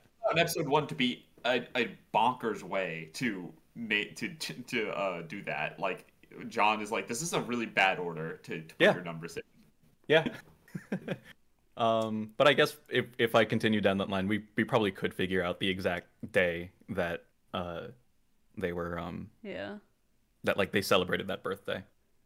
I don't know how Yeah. old Viral is too. That's So. the thing. I don't think Danny really knows how old she is. She's about 22, 23, but like much like Virla, kind of doesn't really know when shit started, so it's just sort of a vague guess based on how tall and grown up she I is. imagine it's also a thing people on the Astral Sea don't really like. You Yeah. stop aging on the Astral Sea, so it ends up becoming kind of pedantic and moot. Someday she's gonna Mhm. just randomly be like, my back hurts. Ah, shit, I'm 30, and then we'll That's all know. me as a Yeah. 25-year-old, so I don't Yeah. know if she would actually need to be 30 for that to happen. I mean, We're adventurers. We live active lifestyles. That keeps us healthier for longer, Yeah. right? I mean, to be fair, Fitness culture wouldn't lie to me. To be fair, like Voss didn't really spend a lot of time on the Astral Sea. Like he spent majority, well, all of his life on Ysgard, and then he got yeeted off, and he ended up in Tunarith, and he was there for only a couple months, right, Austin? I And have then to go back and check my notes to say 100% certain. So like, don't catch me out on screwing something up. But I'm pretty Yeah. sure correct that he wasn't really there that long. In my Yeah. mind, it was something like less than a year. Like he'd been there a while, but it wasn't Yeah. like crazy. He wasn't trapped there nearly as long as the rest of the crew. Yeah. So I mean, compared to like the rest of the crew, yeah, Voss has not spent like a lot of time actually going out all of the planes and experiencing most of his life on the Astral Sea. So he's fairly new to all of that, really. So Well, we'll mix it up and take a question from the email. This comes from James. What bothers me most about the messy conversation Danny had with the crew is that she ultimately asked permission to become captain despite Otto's advice. How do the players feel about that conversation? With more time to think on it, do any players wish they approached it differently? I truly appreciate what y'all are doing. Yours is the only actual play I've stuck with. I assume it's paced helped by the amazing editing. Thank you. And Austin's an amazing DM and has probably moved my expectations for what a campaign should be too high. I'm looking forward to season 5 and seeing who else joins the Per Aspera for adventure. Well, thank you for the kind words at the end of there. And kind of just talking a little bit here about the big heart-to-heart, like 1 hour long conversation in episode was Red, I believe 6 you or heard it 7? being described as a log jam. That Yeah. conversation. Yeah. my dad listens to this podcast and will regularly like text me like, I got through this episode, I liked this part, or this was an interesting decision. And in that one he was like, I appreciated you breaking through that log jam of a conversation in episode 8. And I was like, oh my god. So Which that is, there's some character stuff going on there, but I've been at the table that's been a Noir and a Sophia logjam before. I read the first or second Yeah. one shot I ever ran was in the Humblewood, and you guys were playing like bird characters. I was and mouse. you guys Did that spent happen? a Shit. long time of that like 4-hour session discussing whether Noir's character was mean or not. And you just kept talking fast. oh god. I don't remember that. You're just like a snide wizard, and you guys just kept going back and forth. the problem is Yeah. like, this is the thing I run into all the time when I'm writing, because it's like, if I just turn the characters loose, they can have conversations in circles forever and I will be endlessly entertained. But that doesn't necessarily advance the plot or like make fun stuff happen. So I have to be like, all right, there's like a few different things they could say here, but I want them to say the thing that is more interesting and loops back to the plot instead of philosophical musings on shit. Yeah. Yeah. But Yeah. you know, when you're at the table and everyone's sort of playing their own character, it's like, well, I know where I want the conversation to go, but I don't have the top-down view of where it needs to go. So, Yeah, I think the thing I struggled with in that conversation, because I don't think it went like perfectly from a role-playing standpoint. I think we all did the best we could, and it ended up being an entertaining piece of confusion nonetheless. But like, I don't think that Dany ever really had it in her mind that she's like, oh, what I want right now is to become captain, so I should just come out and say that. But that's what Virla needed to hear. And so we just sort of hit a wall in a hard place of, okay, we both kind of need the DM prompting here to move past this little bump and continue on. But yeah, I think the log jam is an accurate term to describe it all. Thanks, Dad. Yeah, the from Virla's perspective, at no point did he ever consider that this iteration of the Paraspora would get a captain, because being captain is a fate he would like to wish upon nobody. But if there was to be, he figured that it would be him because he was the only one he was willing to have of the crew accept that burden. Like, that's how he views the captaincy as. But then also, and so then the entire time that he's been with this crew, he's figured, all right, so it's just going to be a democratic vote every time, and it's just what it's going to be going forward. Not once did it sort of come to him to think that maybe like the benefit of having a captain is that like someone can take and synthesize all of the arguments and the suggestions and, you know, catalyze the crew to doing like one certain thing at that moment right now. And that's why he was so stuck on like making sure that Dany had a voice, because in the context of everyone gets a democratic vote, if 3 out of 4 people always kept wanting to do a thing that the 4th person didn't want to, then you know that wouldn't be fair to Dany. And that's why he was also like, you know, we were selfish. It feels like it's only right if we allowed you to be selfish like for this as well, and then we can kind of like start fresh, so to speak, and try and like figure out what to do going forward. I will say, if it helps, the impression I got was not that Dany asked for permission to be captain. I think it was more like, oh shit, she's been captain the whole time, which yeah. I liked. I think that was very in character for all of us. Like, oh wait, yeah, who does make final decision and actually get our shit together and make the plans and stuff? Okay, yeah, that tracks. And once that got through to Virla, he was like, there's no one else that I would want. Aww. Like, yeah. Yeah, I really thought that we were gonna. Yeah. I really thought that episode was good, because obviously, like, you never know we don't script these things, so we never really know how they're gonna play out. But in my mind, I'm like, oh well, what's gonna happen is we're gonna bamf Kiana away, and then we'll all go follow her, and then we're gonna have some sort of like angry confrontation because we didn't let her go punch something, and then Dany can be like, oh, you guys keep saying you want me to be captain, well, this is what me being captain looks like. Sometimes I'm gonna make the call you don't agree with, and then it would have been the thing. I think this was a better iteration of it, where we all got to do a little bit more and like have a bit more of a heart to heart in some ways. I think there's more conversation to be had for sure, but it's the start of the ball rolling, and so it played out how it played out. Yeah.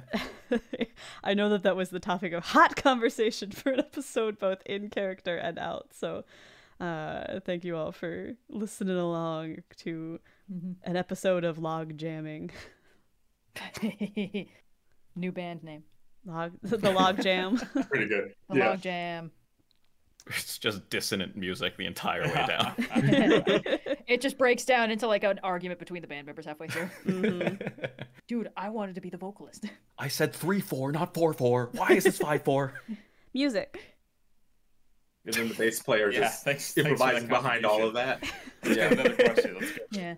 Yeah, there are so many questions. I can't believe. Yeah. We got a ton of questions coming along. We got one from someone asking opinions on released Planescape and Sigil stuff from Wizards of the Coast. There's interesting things about faction war, factions, and Under Sigil. Will the crew visit Under Sigil? Also ever heard of Large Luigi? Oh boy.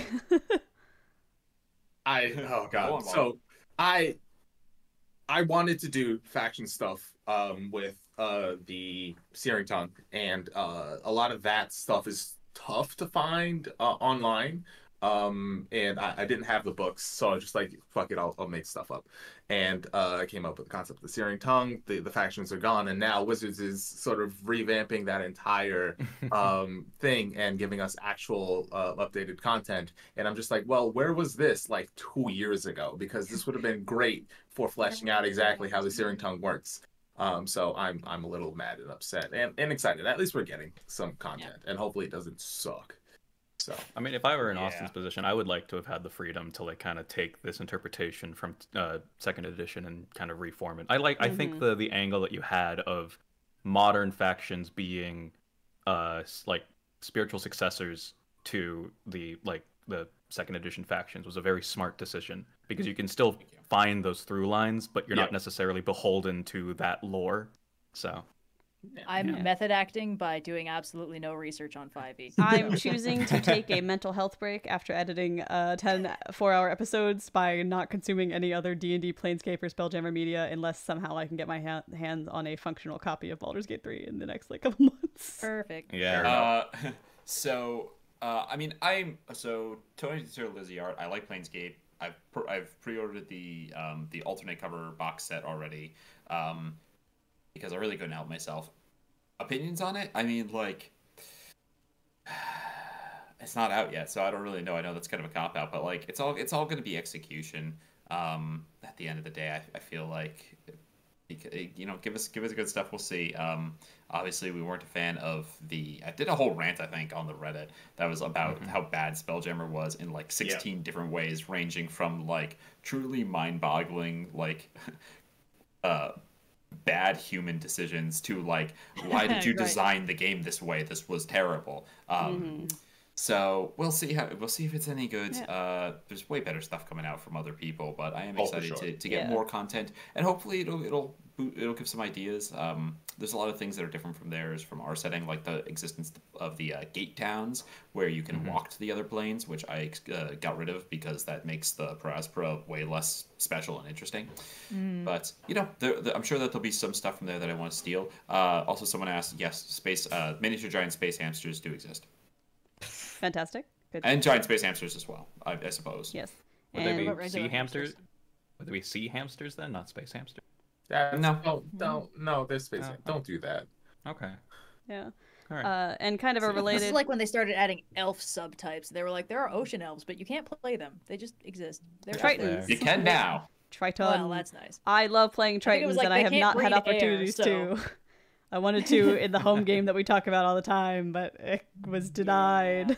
And I played it half orc. Yeah, that was going to be adventure. That was going to be book 2 if we ever finished that campaign. Was going to deal with the sea elves.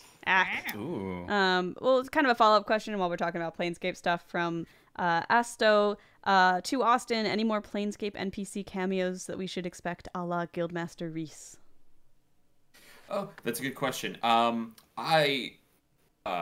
I don't know for sure. I would say that it wasn't a thing that I was super interested in to begin with. There's like a picture of Guildmaster Reese in Tasha's Cauldron of Everything, I believe. I think that's And so I was like, oh, that seems fun. I'll put her in there because I like that picture. And then I wasn't really interested in like stealing any others. But I've kind of come around on that. That being said, I don't know how much more time we're gonna spend like in Sigil. Like obviously things are happening. So I don't know how much more time we're gonna be like meeting like a whole bunch of new important NPCs. There will definitely be some, but I feel like, you know, at a certain point, the characters are they've got momentum. The adventure is there. They know they know NPCs. Like we're good. So, is it possible? Definitely. I'm not against it. Is it something that I'm like on my list of to dos for season 5? No. Yeah. Well, we'll take another question. This one from chat. Acai Sparrow asks, "What would each character wear for Halloween? Is there a Planescape equivalent of Halloween?" So your character has to put together a Halloween costume. What are they wearing? What are they going as? Not that I know of is there an equivalent, but there might be something on a certain plane. Like, there's not a whole Planescape equivalent, but so many worlds have so many different traditions that there might be something out there. That feels like a very should Feywild be thing to one. do, to be like, oh, we're going to dress up in a silly Yeah. little costume and like do tricks. Like scare the monsters tricks away. and treats. Yeah. More tricks and treats, though. Yeah. C3PO Virla. I love that. C3PO Virla with like R2D2 Emmy or like R2D2 Docent. plug or something. Ooh. Wait, that makes Finbar Chewbacca. Chewbacca, yeah. Yeah. It's just gonna be a group costume. I do think Danny Yeah. does slot into Han Solo with Plug as Yeah. Kiana can be Luke Easily. Skywalker. Okay, There so we we go, we decided we're did doing it. a group costume. We got the we can give Plug a little And then, Princess Leia wig.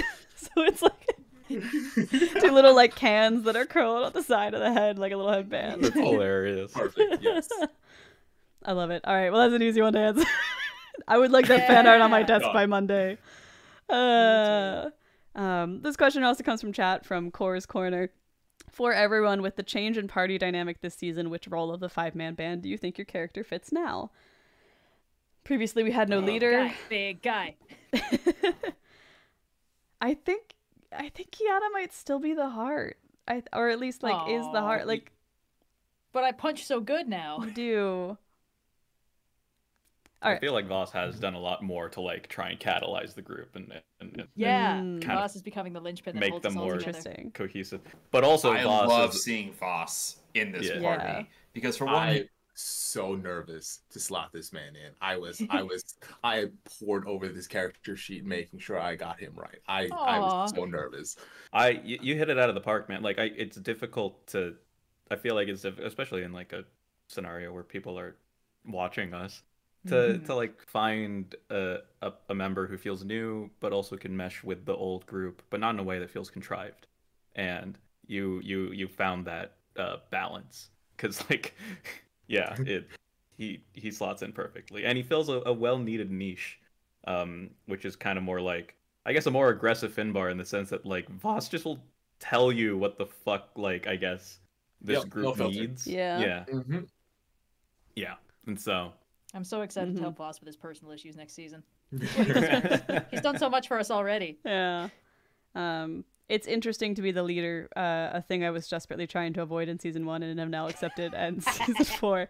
Because I already produced the show. I didn't want to like steamroll everybody and be like, actually, I'm going to be the leader now. But it is what Danny is. I didn't want to girl boss too hard, you know? I didn't want to... The thing is, I still feel it's still a 4-person crew at the end of the day, so there's still gonna be like overlaps. Like, Danny's the leader, but Voss is the lancer to Virla, if anything. Yeah. I feel like Danny is both the leader and her own lancer. It's sort of my own worst enemy situation. Yeah. Danny's got a little red Danny on her shoulder. It's like, we should set fire to more stuff. It's a little red Danny. It's a little red Danny and a little blue Danny. Yep, exactly. That actually might which solve one it is then good? Which one is bad? No, they're both Danny. They're both you Danny. You don't understand. It's the same if person. If Danny is the leader and the lancer, then that makes Virla the smart one, Voss the heart, and Kiana the big guy. Yeah. There we go. We lost Austin. He jumped off of the Discord call, so I assume he'll be back. He's dead. Yeah. Oh no! Shit, my phone fell over. He's restarting, so we'll take non-Austin questions until he jumps back on. Cats away, the mice shall play. All right, let's go. This is a question for Finbar from the email, so this is good. How would Finbar react if he found out all the stuff that happened right after he left the crew? Finbar would have the biggest headache. And he would probably be very happy that everybody's still around to tell him what happened. I think that's probably his first reaction after the shock. And then as long as then he'd just patiently sit down with a mug of coffee, listening to all the stories, because you guys are all grown up, full-blown adventurers and everything. So yeah. Okay. Real quick. Should Austin try and join from his phone? Because it looks like his computer is kind of locked in a boot loop right now. If his only option is to join from his phone, then he certainly can try. But yeah, Red, if you could take over Discording that on the side, I will continue to pull some questions so we can keep the stream going until we get our beloved DM back. So chat, please excuse if Austin's audio is slightly worse. We are doing our best to ensure that everyone gets a chance to chat. Here. While you music enthusiast 135, while Austin's not here, can everyone do their best Austin impressions? Oh God. Hello, everybody. Welcome and welcome to another episode. Austin, and I'm joined by I'm joined by my alliterative assholes abjectly adjudicating on awesome Austin alphabet shit. You know what he does? Adventures. He'll ask like in episode 8, for instance. He'll like, where's Red? Where's Kiana at? After every single one, he's like, fantastic. You're right. Yeah. Also, this is a thing that I cut out a lot in editing, but Austin makes a lot of mouth sounds like. Oh God, yes. Austin, we love you. Like Austin, that? we would love you. Just like you're beloved gonna listen to this. I DM know you are, Austin. but like, Yes. Oh yeah, and then also Oh, he yeah. does that. Yeah, yes. he Oh, my does love God. it. He also picks up and puts down his mug very hard on the table. I know he says he uses a padded coaster, but frankly, I don't know how much There I was I that like one how believe we're that. time, all like, yeah. here are his personality traits, and you're like, here's another thing he does that makes my job I hard. listen to all of the little noises you guys make every single episode for 4 hours, and then I listen to them again. We're getting a Alright, question. Sophia, then Yeah. just to balance the scales, what Yeah. do all of us do? Noir, you type really No, loudly. wait, hold on. like, There's one more Austinism that Austin, I hope you appreciate now that you're back on the call. Hello. What is that? It's it'd be like midway through like the most beautiful description of the thing you've ever seen. So you remember that episode of Justice League where this thing? It's like that. A beautiful description, I love referencing and it's a like thing because my brain I love it just- too. my brain I like just it when I'm hums like, on, hey, you is know? it like this episode of Justice League? And you're like, exactly like that. most beautiful description. Yeah, it's like the one episode of Beetleborgs or whatever. don't Oh, talk. God. You Yeah, do sometimes not it's bring the shit I know. Beetleborgs Not into going back this. to the Beetleborgs. Sorry. It's not a reboot reference. All right. Hey, There's torpedo. another like quick little question here while Austin is getting back on his feet. Someone asked to me, will the intro to the show ever be fixed from Law and Order to Law and Chaos or Order and Chaos? No, it will not. Don't ask. Just stop there's a asking. concept in the YouTube space called throwing for content. That's not what where this you is. I deliberately just fuck don't something want up to so you change get it. comments. Just be weird at this point. Like, Yeah. like Yeah. it's been the case for 4 seasons now. Why change it? It's more Because for it's the wrong. narrative flow, And you fixing know. it, that's a reason to change it. It's one of There's the an beloved things underlying that makes our show assumption unique. that they are fighting against chaos. Yeah. I don't Not think we're. most I don't of think the we're fighting time. against it. No, we used most of it. What are you talking about? No, like in the all right. Yeah, this next question comes from Shadow W. How does Danny feel being the only non-multiclass? Will she multiclass eventually? I don't think Danny's gonna multiclass. I think if she was ever going to, it would have been when we started, kind of like Finbar showing up with it would have been like a rogue artificer mix, just to kind of get that like street urchin background mixed in. But I don't know if I personally am interested in power gaming enough to introduce a multiclass this late in the game. It would have to be a pretty strong narrative reason for it. And despite getting a little tricky with her cowboy hat, and give gunslinging, I don't know if Danny has necessarily made any sort of narrative choices that would lead to her taking a multiclass into rogue or anything else. I don't think I, the player or the character, have particularly strong feelings about it. I think she's just good at what she does, and she likes doing that thing, and that's a-okay. Her friends like to do a lot of other funky things. That's also a-okay. Wally, do you own a harmonica? No. Okay, Space Panini, I'm sorry, we cannot get a harmonica toot from Wally for Voss. Next time. We'll send Get him my one of... melodica. That's close We enough. have another season. I can get a harmonica. We can make that happen. Dream's There's not gonna dead be yet. there's gonna be opportunity. The only thing is, I don't think. Well, as long as I still get to say toot, then that's kind of the fun. Is like, okay, I give The thing is, it's my not- harmonica, and then I do the thing. You know. I don't think I would describe the noise a harmonica makes as a toot. I also Yeah. don't know if I would He- describe it as No, a he toot. gives it a toot. Not he does. Yeah, he okay, makes fair different enough. I sounds. understand. Is that I understand action now. giving it a toot? I don't know if that's... I don't Just know. give it a little toot toot. I think it is the best descriptor because I can't think of anything else, but I don't think it's the perfect descriptor. Toot, Interesting. toot, toot. Well, Toot. come up with a better descriptor. From now, I'm sticking with toot. Okay. Fair enough. Yeah. Mail me harmonicas. Little flat. Okay. We do have a P.O. box if you would love you like to guys. mail Wally one single harmonica. Harmonic. Everyone collaborate. Beep, beep. just one. Just one. Only one harmonica. If we see a second harmonica, we're Yeah, sending all it of back. you discuss who's gonna do it. This is one of the stupidest things we've ever... This is the stupidest joke we've ever done. Man. But we'll do another question. This one's coming from the email. How long was Voss swimming on that waterfall in Easgard for? This is essential information the world needs to know. Please, sincerely, Syrah. Between going on their little adventures in Easgard with Voss and Eden, how long was he swimming in that waterfall? Swimming away. I'd imagine that after he realized how painful it was to actually, land in the water, got over the shock, he might have swam around for a little bit, and then when Eden showed up, he's like, "Oh, great! Well, I can't fuck around anymore. I kind of have to protect this random robot." So, probably not long, a couple hours maybe. I don't Yeah, know. not long at Not all. long at all. Yeah, Just a little swim. he's got the time. This question comes from Elatus Red. What inspired the design for Suvi's manifestation? I don't think I had a ton of control over that.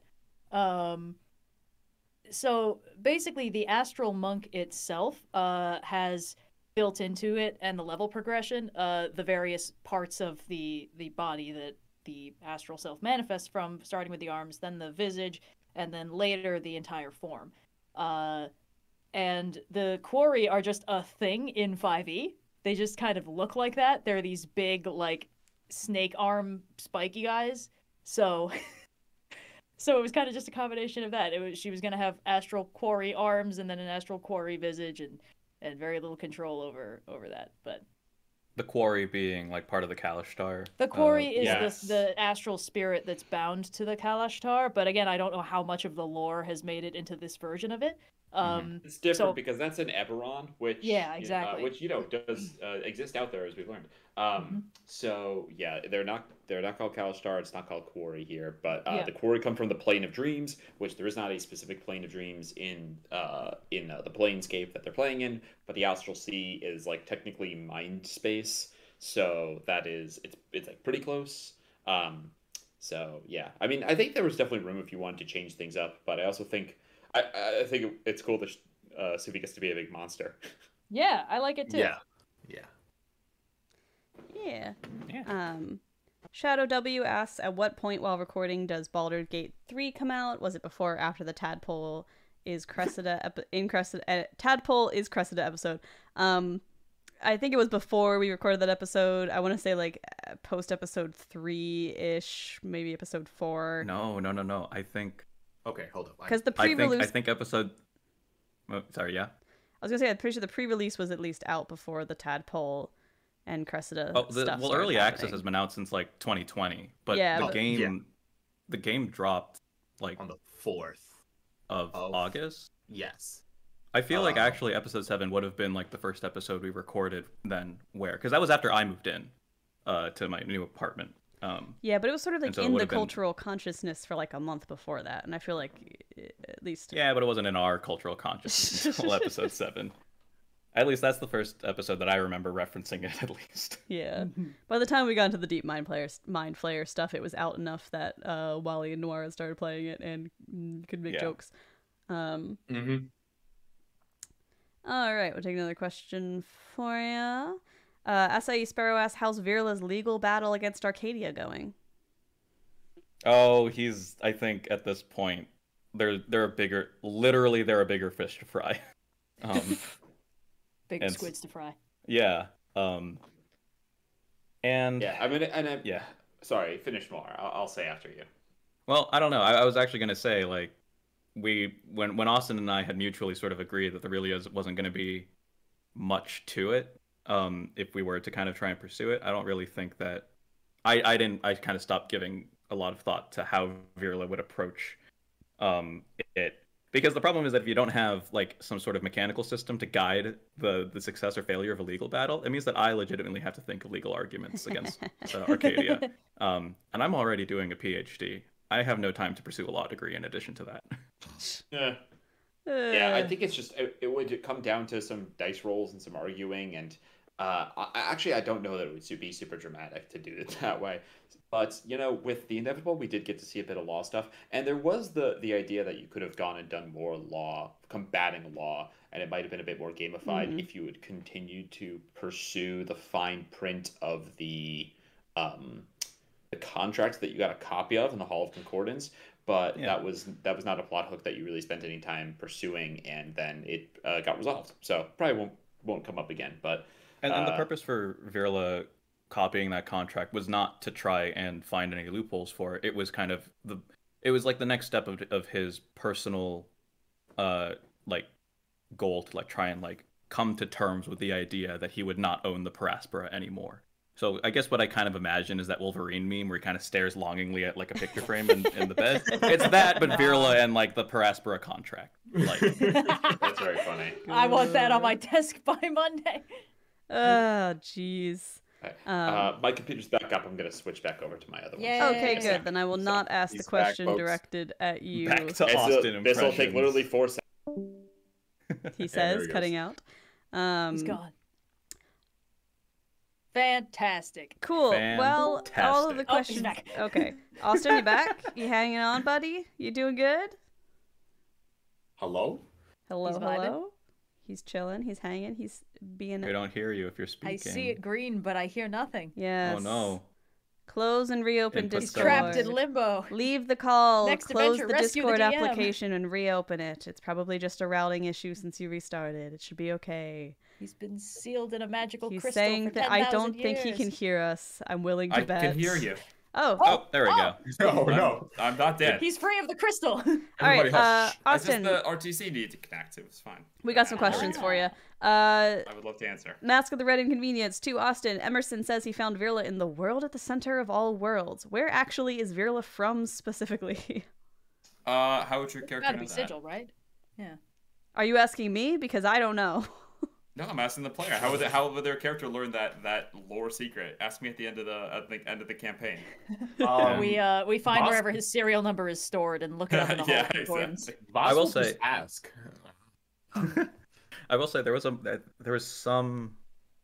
I think it was episode 4 when we were in Pandemonium and Virla was introducing ourselves. I might have said that like I am Virla Mechanus. I think that was more of a misspoken thing than anything.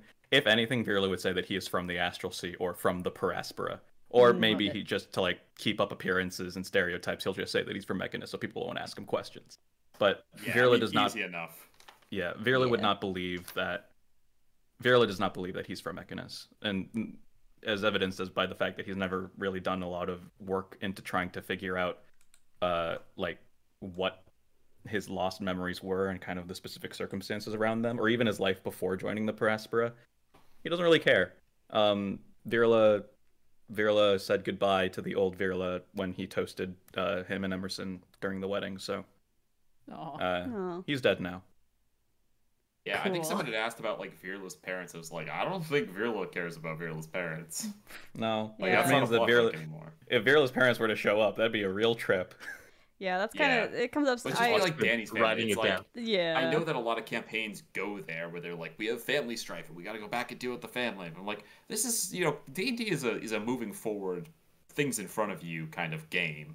I like to just introduce new problems, and if the players aren't like particularly interested in exploring, like mining the depths of like their like trauma, but mundane trauma, like Yeah. it's it sucks to not know your family, but that's a normal world sucky thing, and we got squids to fight, so Yeah. Yeah, I wanna- this is why I gave Finbar a giant family and no family drama. I'm just like, that's fine. He's got a regular, There are two approaches. regular Hey, family. I also Everyone gave Virla likes no family everybody. drama. I gave Virla no family. Me See? too.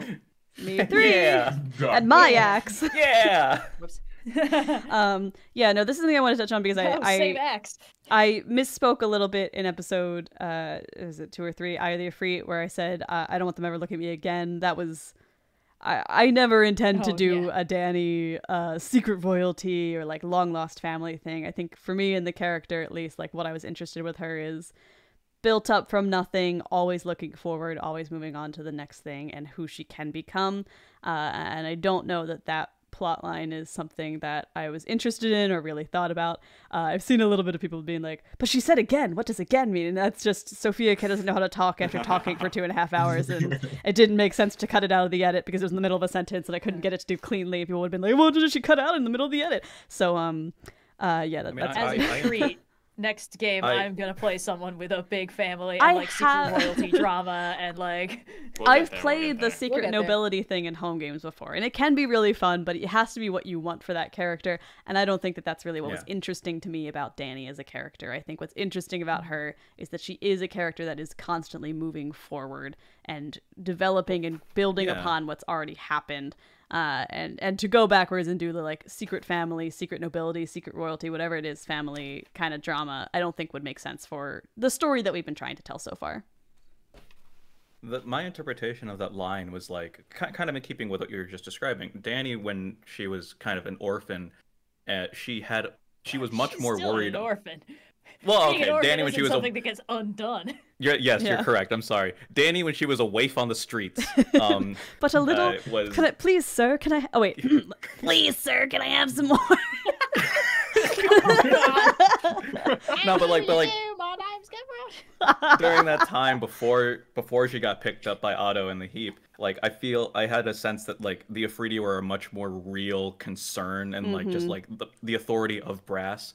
And then when she got taken in by the Heap, like that was something that she didn't have to worry about as much because at least like she had a legitimate job and like someone who could vouch for her and shit like that. And so then having to like, you know, as someone who's looking forward, not wanting to go back, having to return to this like mindset of having to be afraid of like doing an actual illegal thing in Brass in which she now has to worry about the Afridi looking down on her again. That's how I interpreted it. Yeah, I think that's pretty much close to spot on. Like, I think the reason that the again slips through is just like, yeah, Dany grew up a riffraff street rat, as it were, and always tried to avoid any sort of authoritative eye because it would inevitably lead to the rather authoritarian city of Brass, a horrible government system and military system paying any attention to her and possibly throwing her in jail, ruining her life, murdering her, whatever it is. And so that's a lot of why the Eye of the Afridi episode was a great episode for the Dany season, and also the one thing she didn't want to do. You know, it's the one adventure that plays on all the childhood traumas. It's like, oh, this is the one where like this could really this affects Dany on a personal level in the way that the other adventures, even the ones where she's died, don't. They're I don't want to say external because obviously she cares about the crew quite a bit. Like the crew is her new found family, but it's not something she's grown up fearing for I don't know 20 odd years, and instead is this thing, this like existential horrifying thing that you don't just get over that because one of your friends tried to sell the ship to someone else. You know, you can't just walk into a situation and be like, all right, well, I'm just going to turn off the little traumatic flip in my brain and be okay with doing this thing that I am absolutely mortified of. But yeah, that's all to say. I don't really want to do Secret Nobility Pie. So How dare we reveal to the audience that this is an improv show? We need to be on our game all the time, always. Oh wait, this is improv. You guys haven't been painstakingly scripting everything you say. Okay, well. Yeah. Well, I only did that for the season 2 finale, but. No, that whole thing was off the dome. Well, yeah. Of course, yeah. Definitely. Well, we've got another question from the email from Mars to Austin. I am about to start DMing a D&D podcast, and I was wondering if you have any advice for creating an engaging plot that'll be fun for the audience. So as it's a little different when you approach a podcast that you're going to publish versus a home game just for your buds at the kitchen table. Do you have any advice for DMs looking to create stories that will not only be fun for their players, but also appeal to an audience? Yeah, I mean, I think that when you have home games, it's easy to do stuff where you just kind of and you know, there's, for every kind of actual play out there, there's an audience, right? But my advice to make the most memorable one would be that in a home game, you can kind of let your players spin their wheels. You can let things kind of like go nowhere. You can just have episodes where they're just shopping and things like that. You need to have, if you're gonna have an audience, you need to have drama. The DM's job is to create drama. So you need to do more prep than you would for a normal game, because in a normal game, you can kind of have that random encounter that's just some wolves to pad out the time. And in an actual play, I think the audience would be a little disappointed by that in general. So having extra encounters, extra things that may happen if they go to this place or do this thing, because you still want to give, you don't want to be scripted. You want to give them the freedom to go do things that you don't expect are going to happen. That's what makes it a fun game. But you need to be willing and ready to make some interesting things happen when they get there, and not just pad it for time. So. Yeah, I think that's something that, you know, we have sort of a strategy on the show of like try to make things a complete adventure per episode. You know, we sort of lost the you can listen in any order you want thing pretty quickly in season 1, and that's fine. That's making a show and publishing it and finding out what works and what doesn't. We're messing around a little bit, but we've tried to maintain and I think Austin's done a very good job of, you're going to get some complete adventure, even if it's not a complete arc in a single episode. You know, we're gonna go to the City of Brass and we're gonna break into this guy's house and we're gonna steal a bunch of gems, and that's gonna be a whole adventure. Or we're gonna go to a drag race and also fight one of our long-standing big bads, and that's gonna be an adventure. And like that sort of helps with the pacing of it for us, but that's not gonna work for every actual play. So you gotta kind of mess around a little bit and see what works for you and your players. I think everything Austin said is very good advice for that end. Yeah. All right, we got another question from Teapot in the chat. Are there any plot lines or tropes you feel don't translate very well to the TTRPG format, or that conversely work really well? I think courtroom plot lines do not work in the Yeah. RPG format. As No much as I offense. love the But idea, there needs to no. be some game to it, right? Yeah. And so I mean, that's a broad question. I think you could spend a really long time thinking about it. I think if we To want to give it a answer broad that, we should answer- have a fishing one shot. Yes, music No. enthusiasts. This should be a No. fishing one shot. No. I think as a Stop broad making me answer, fish. the fact is, anytime that there's like a story where there is one solution, like like in certain kinds of mysteries where it's like, all right, the killer did this, and there's only one piece of evidence that will clinch this for you. There's only one way to figure that out. Yeah. That is hard to translate into a improv game session where, like, because there are things you can do in a mystery where it's like, I'm going to drop this one little tidbit on like page 57 and then it's all going to make sense later. If you drop one little tidbit that's the only thing that can let your players figure out what happened, they're going to miss it and you're going to be upset. I mean, Like- there are Or ways they'll- around that. Or Or, they'll yeah. pick it up immediately and you burn through like 2 to 3 pages of notes and be like, oh, Yeah. they already figured out the mystery. So Yeah, we're Yeah, I making think- that. exactly. This You know? kind of gets to the crux of like a TTRPG is more of a sandbox than a Lego set. Like it doesn't have strict instructions that your players are going to follow. They're going to get to play around a little bit and reshape whatever you put in front of them. So you certainly can, like, you could do a mystery in a TTRPG, and I'm sure someone who is smarter at system planning than I am has probably found a way for you to do a legal battle in a TTRPG that gamifies it and makes it fun to play. You could probably do it in anything that isn't D&D, but like... Yeah. That's what I was gonna say. Like, I think there are systems that allow for like mysteries, and I think there is one for a legal drama, because I was looking into like, okay, how can we like, can I find a system where I can like rip the mechanics of it and actually try and make a legal battle for use in D&D? But yeah, for D&D specifically, very intellectually based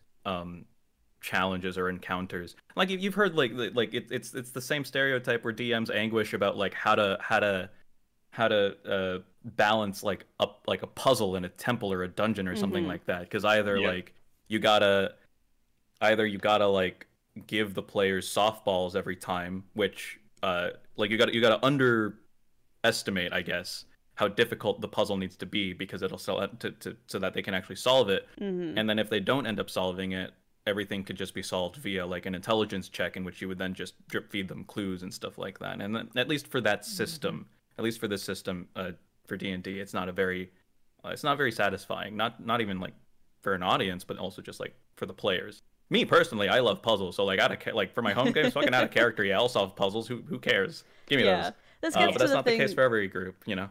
This is something that I've noticed as someone who plays a lot of bards. In D&D specifically, and kind of to my extension, like Pathfinder and systems that work with similar stat blocks, like things like strength and dexterity, DMs and players alike are more inclined to ask for checks on, because you're not about to actually lift your gaming table when you are asked to make a strength check or try and open a door. But for things like charisma and intelligence, there is something of a tendency to, if it's not explicitly asked for, expect the player to immediately come up with the witty one-liner or think of the solution on their own. And this is treating character stats as player stats, and is something that is difficult to remember to work around, but also something that I think tabletop games both excel and are terrible at the same time. And this is where things like mysteries and court cases fall into play, of like, okay, how much of it is just how do you make a system that makes it clear when to call for checks or mechanics of the game versus you, the person playing a character, having to come up with the witty one-liner or the legal argument, and how do you make it so that it's accessible to everyone regardless of how confident they are in their witty one-liners and legal arguments.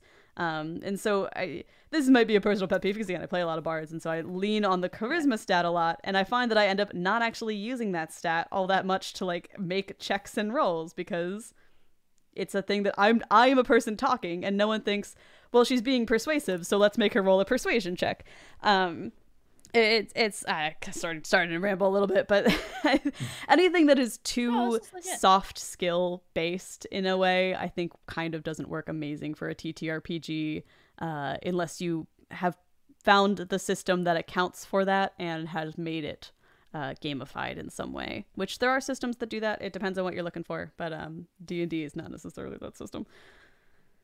In my parents' old home game, one of the players who would usually play like the charismatic face character, instead of like having to improvise, you know, witty remarks all the time, he'd just say like witty remark, and then they'd be like, "Wow, what a funny remark that was." So like there are ways around it, but you're right. That's like old school praxis that hasn't necessarily made it to the like post-critical role school of everyone needs to be an amazing actor all the time. It's fun to be the funny guy at the table, but sometimes you are a human being who is not the funny guy at the table, and your character is this superhuman elf man who can play an musical instrument that you can't, and you need to make them make a witty joke, you know? It's a weird space to operate in. I feel like we've got a little far afield, and we're getting towards the end of the stream, so I'm going to ask another D&D-related question. Yeah, that's it. Go for it. Astrosloth 42 for Austin. How did you come up with the idea for Virla's old crew? Oh, that's a good question. That's a good question. I had all the names really early on. I might have had all the names written down before we even started streaming, or not streaming, but recording. So I had a vague notion, and. So, and we knew, and they do get mentioned all the way back in season 1. And so I knew some things about them, but then as I was like working through it, I realized that I was like, I created too many NPCs here. So I really need to be judicious with how I deploy them, because otherwise it's going to get really, really crowded. Like it is like a role-playing space. There's just too many voices. So it was then it made sense, you know, for the captain to be dead, for Emerson to have already died, Dexter as the betrayer to not really be, you know, to now be other, and that stripped it down to just 4 NPCs that I really needed to have good like hooks for. And that became relatively easy at that point, because I knew that I wanted each of them to respond to what happened in a different way and respond to Virla's return in a different way. And so you get Sierra, who is generally pretty okay and pretty happy to see Virla, like very happy to see Virla and very happy with everyone.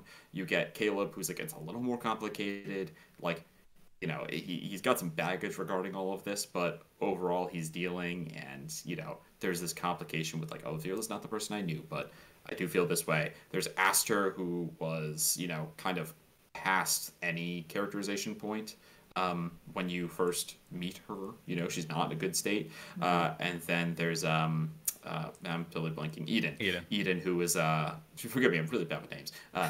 There's Eden, who was like actively hostile and mad about everything. Yeah.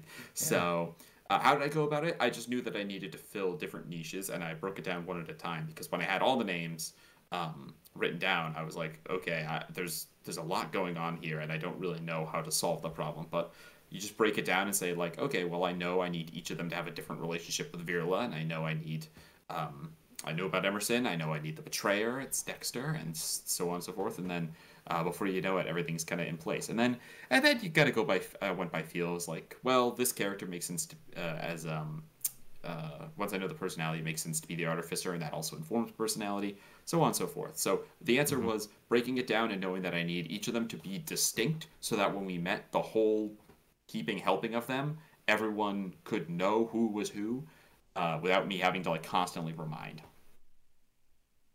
Cool. For me, I didn't have any, like, I knew that Austin was already thinking of something, so I didn't really have to do a lot of work on my end.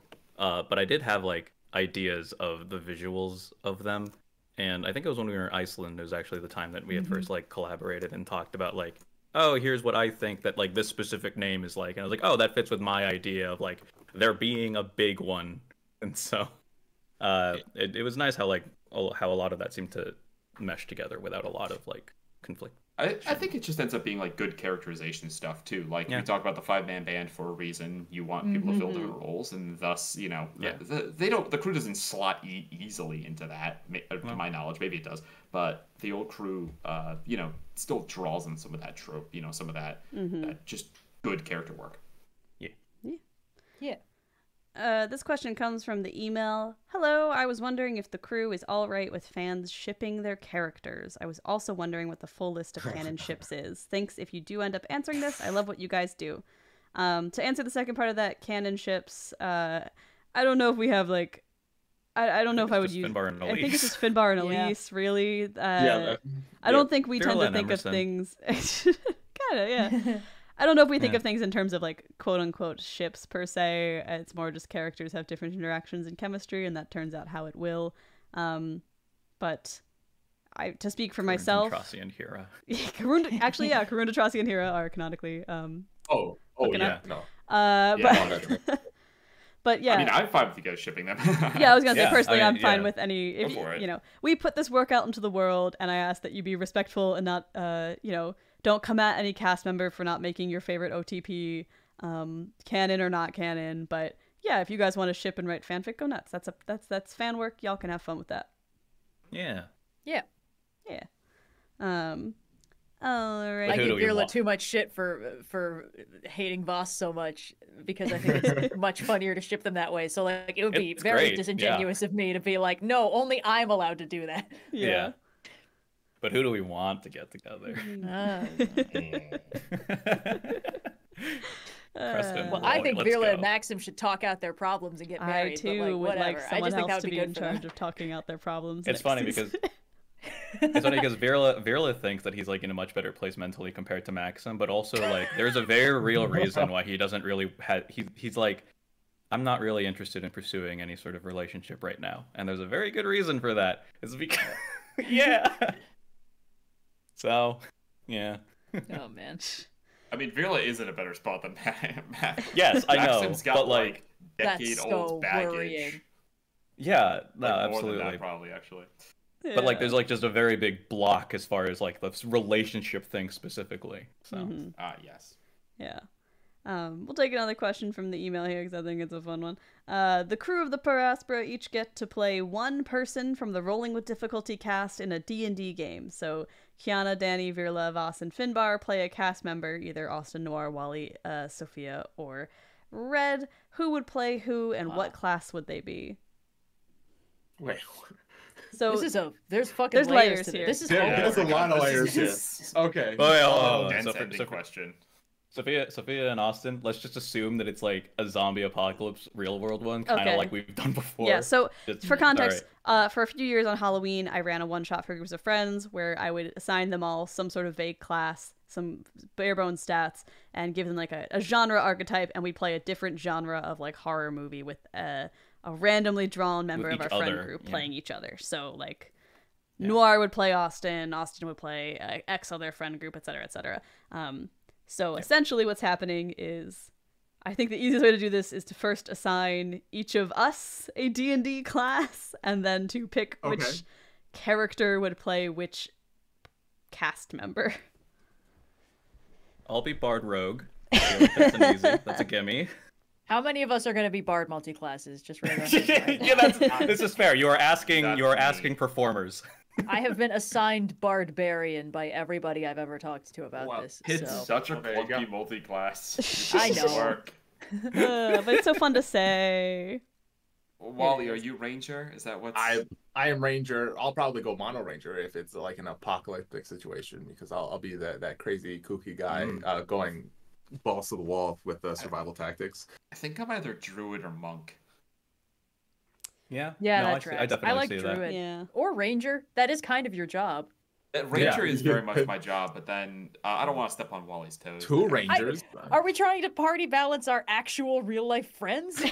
We already have Austin, Wally. What do you guys gotta go? we already have 3 bards. Like we can do 3 bards. Yeah. For Rangers. Let's. I'll Maybe I'll Yeah. go Druid Ranger. I'll go Druid Ranger. I will Drink, say, yeah. I think Virla would offer to GM, so that might like remove one from the party. So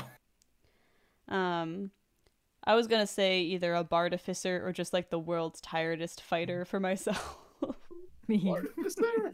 Bartificer. Oh my God. Hold up. Give me a Yeah. second. The Let me secret roll that multi-class character for real quick. Danny that it Oh takes gosh. amazing restraint for me to not do every single time we level up. Not because it would be good, but just because it would be funny. there once was a Jenny from Brass who was such a pain in the ass. So in terms of the characters playing the cast, Hmm.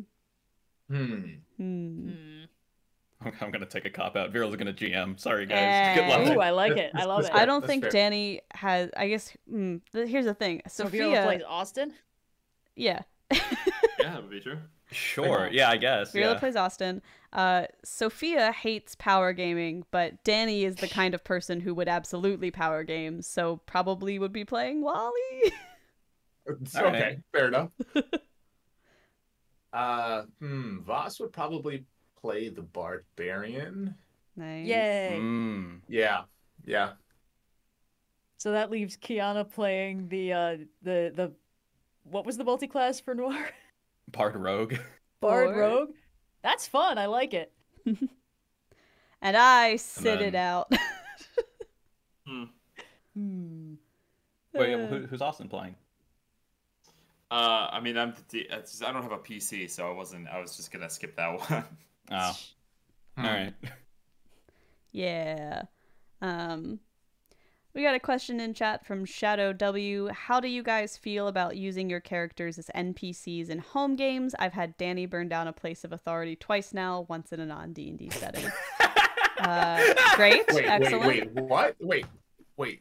Once What in a an non- incredible form of immortality we've stumbled upon. Is this non-D&D setting real life? I hope not. Right? Not as far as I know, but I don't have complete control of There's going to be an arsonist coming up in the news going by Danny, just Danny. Danny, just Danny. Danny, just Danny.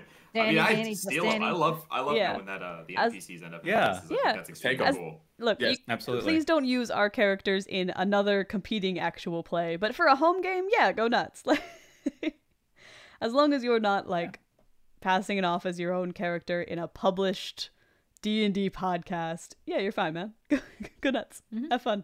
Let Danny burn down even more Steal things. the stuff you like. It makes the games more fun. I'm stealing Yeah. things constantly. Like Justice League Yeah. episodes. Like The Justice best- League episode. Yeah. The best feedback we get on this show is that we have inspired people to either play D&D or another TTRPG or to mess around in the Planescape. Like, the best thing that you guys say to us is, oh, I've started also playing and it's so fun. So if you want to make Danny burn down a third thing, hell yeah, man, go crazy. Only 3. Any more, and you're gonna have to pay for licensing fee. Yeah. That's a joke. Fair enough. Any more Danny's you gonna guys start did in charging Harmonica? hourly. This isn't our idea, by the way. That would just be Danny. Gotta Look, be a responsible businessman. someone has to pay the fees to dock the ship every time. It keeps being me. Hey, if you're good at something, never do it for free. Fair enough. Yeah. Literally. Yeah. Also, someone We got asked. time for one more? Can we squeeze in one more? Yeah, well, we got kind of a question that jumps off from that, stemming off from what Shadow W said. Can we use plot points in Rolling with Difficulty in home games? For example, have it take place several years, decades to centuries after the events of Rolling with Difficulty? Same kind of deal applies, as long as you're not publishing a D&D podcast that is calling itself Rolling with Difficulty and using the characters. You're pretty good. Just feel free to use whatever you want in home games is the rule of thumb. We're not here to police what you take inspiration from. If you want to mess around in That's our world, awesome, go nuts. actually. Yeah. Yeah, you do that and then come in our Discord and tell us what happens because that sounds extremely cool. Yeah. Yeah. Yeah. A final question here before we take it out of the stream. Bless you. Thank you. Music enthusiast 135. Tangential question, but what does the drink Danny taste like? I kind of imagined it would be like a Mountain Dew, but I do think that there's a lot like a Code One of Blue. the crazy flavors, like Volt or Code Red. Yeah. Yeah. Yeah. Code Red Mountain Dew. Code I Red imagine it's Mountain just- Dew. I think it's just a renamed Fago, personally. Aw.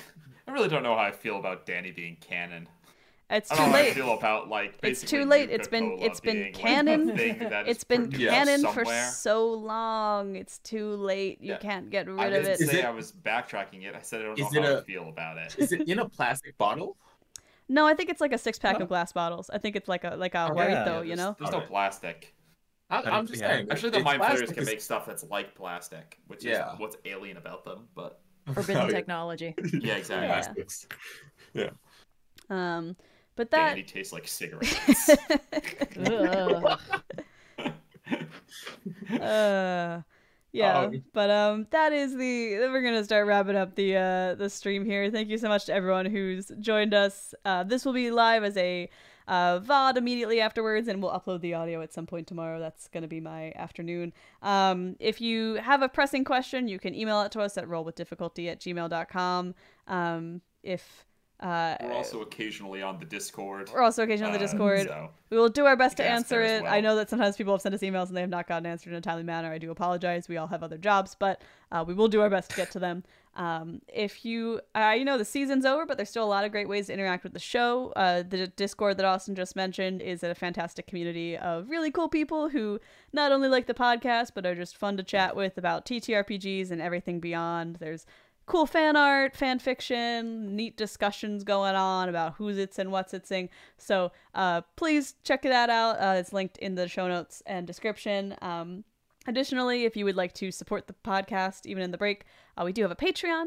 Patrons get access to exclusive monthly bonus content, a Discord hangout where the cast chats and answers some more questions. We do bonus articles, art pieces, creature stat blocks, all sorts of fun stuff directly from the cast themselves. So if you enjoyed the show, you want to support the podcast, consider becoming a patron. yes, and that hangout, yeah. by the way, is this Thursday. So if you're like, I Yeah. can't get enough of this, and you want more soon, you can go sign up at the Patreon right now. Yeah. And we will be back after the break in January with season 5. There are going to be a couple one-shots in the interim from that. We're going to, look to do one Are you around gonna say anything about those one shots, or are they staying totally secret We'll, for we'll now? do a little bit about one shot. It's going to be around the end of October, early November, so more information to come as we lock some stuff in. But Noir is actually going to be running it, and I don't know if you want to maybe tease what system we're going to be playing in. Yeah, so we're going to be playing a one-shot in the Avatar Legends TTRPG, I think, which is a system that is powered by the Apocalypse, essentially. Yeah. And we're going to have... Can I say this? Can I say? Yeah, who you can we're you playing can with? tell us who the Our guest very is. special guest star. Very think special guest star, friend of the channel, Hello Future Me. Yeah. Yeah. Yeah. So it's so excited The to Avatar have man himself. to have Avatar philosoph. Tim on. So look for that one shot late October, early November, and there will be more announcements about that on the community tab, linked on Twitter and whatnot. And there will hopefully be a second one shot after that as well. So things to keep out for. But with all of that said, we do have one final announcement for the Q&A. With season 5, the adventures of the Per Aspera will be coming to a close. We've loved playing these characters, but their stories are just about told, and so season 5 will be the last season of this campaign. We hope you enjoy, and never fear, the Per Aspera campaign might be ending, but the podcast will continue. Rolling with Difficulty will be back with a new campaign and new characters after season 5, and we'll have more information about this as we approach the final season and approach the end of the campaign as a whole. But for now, enjoy the one-shots, enjoy the finale, and we'll catch you out on the Astral Sea. Woo! Very, very exciting stuff. We can't wait. Hell So, yeah. Hell see you yeah. then. Probably Thanks for See you joining. then. that one shot, huh? All right, I'm going to end the stream. Thanks for joining us.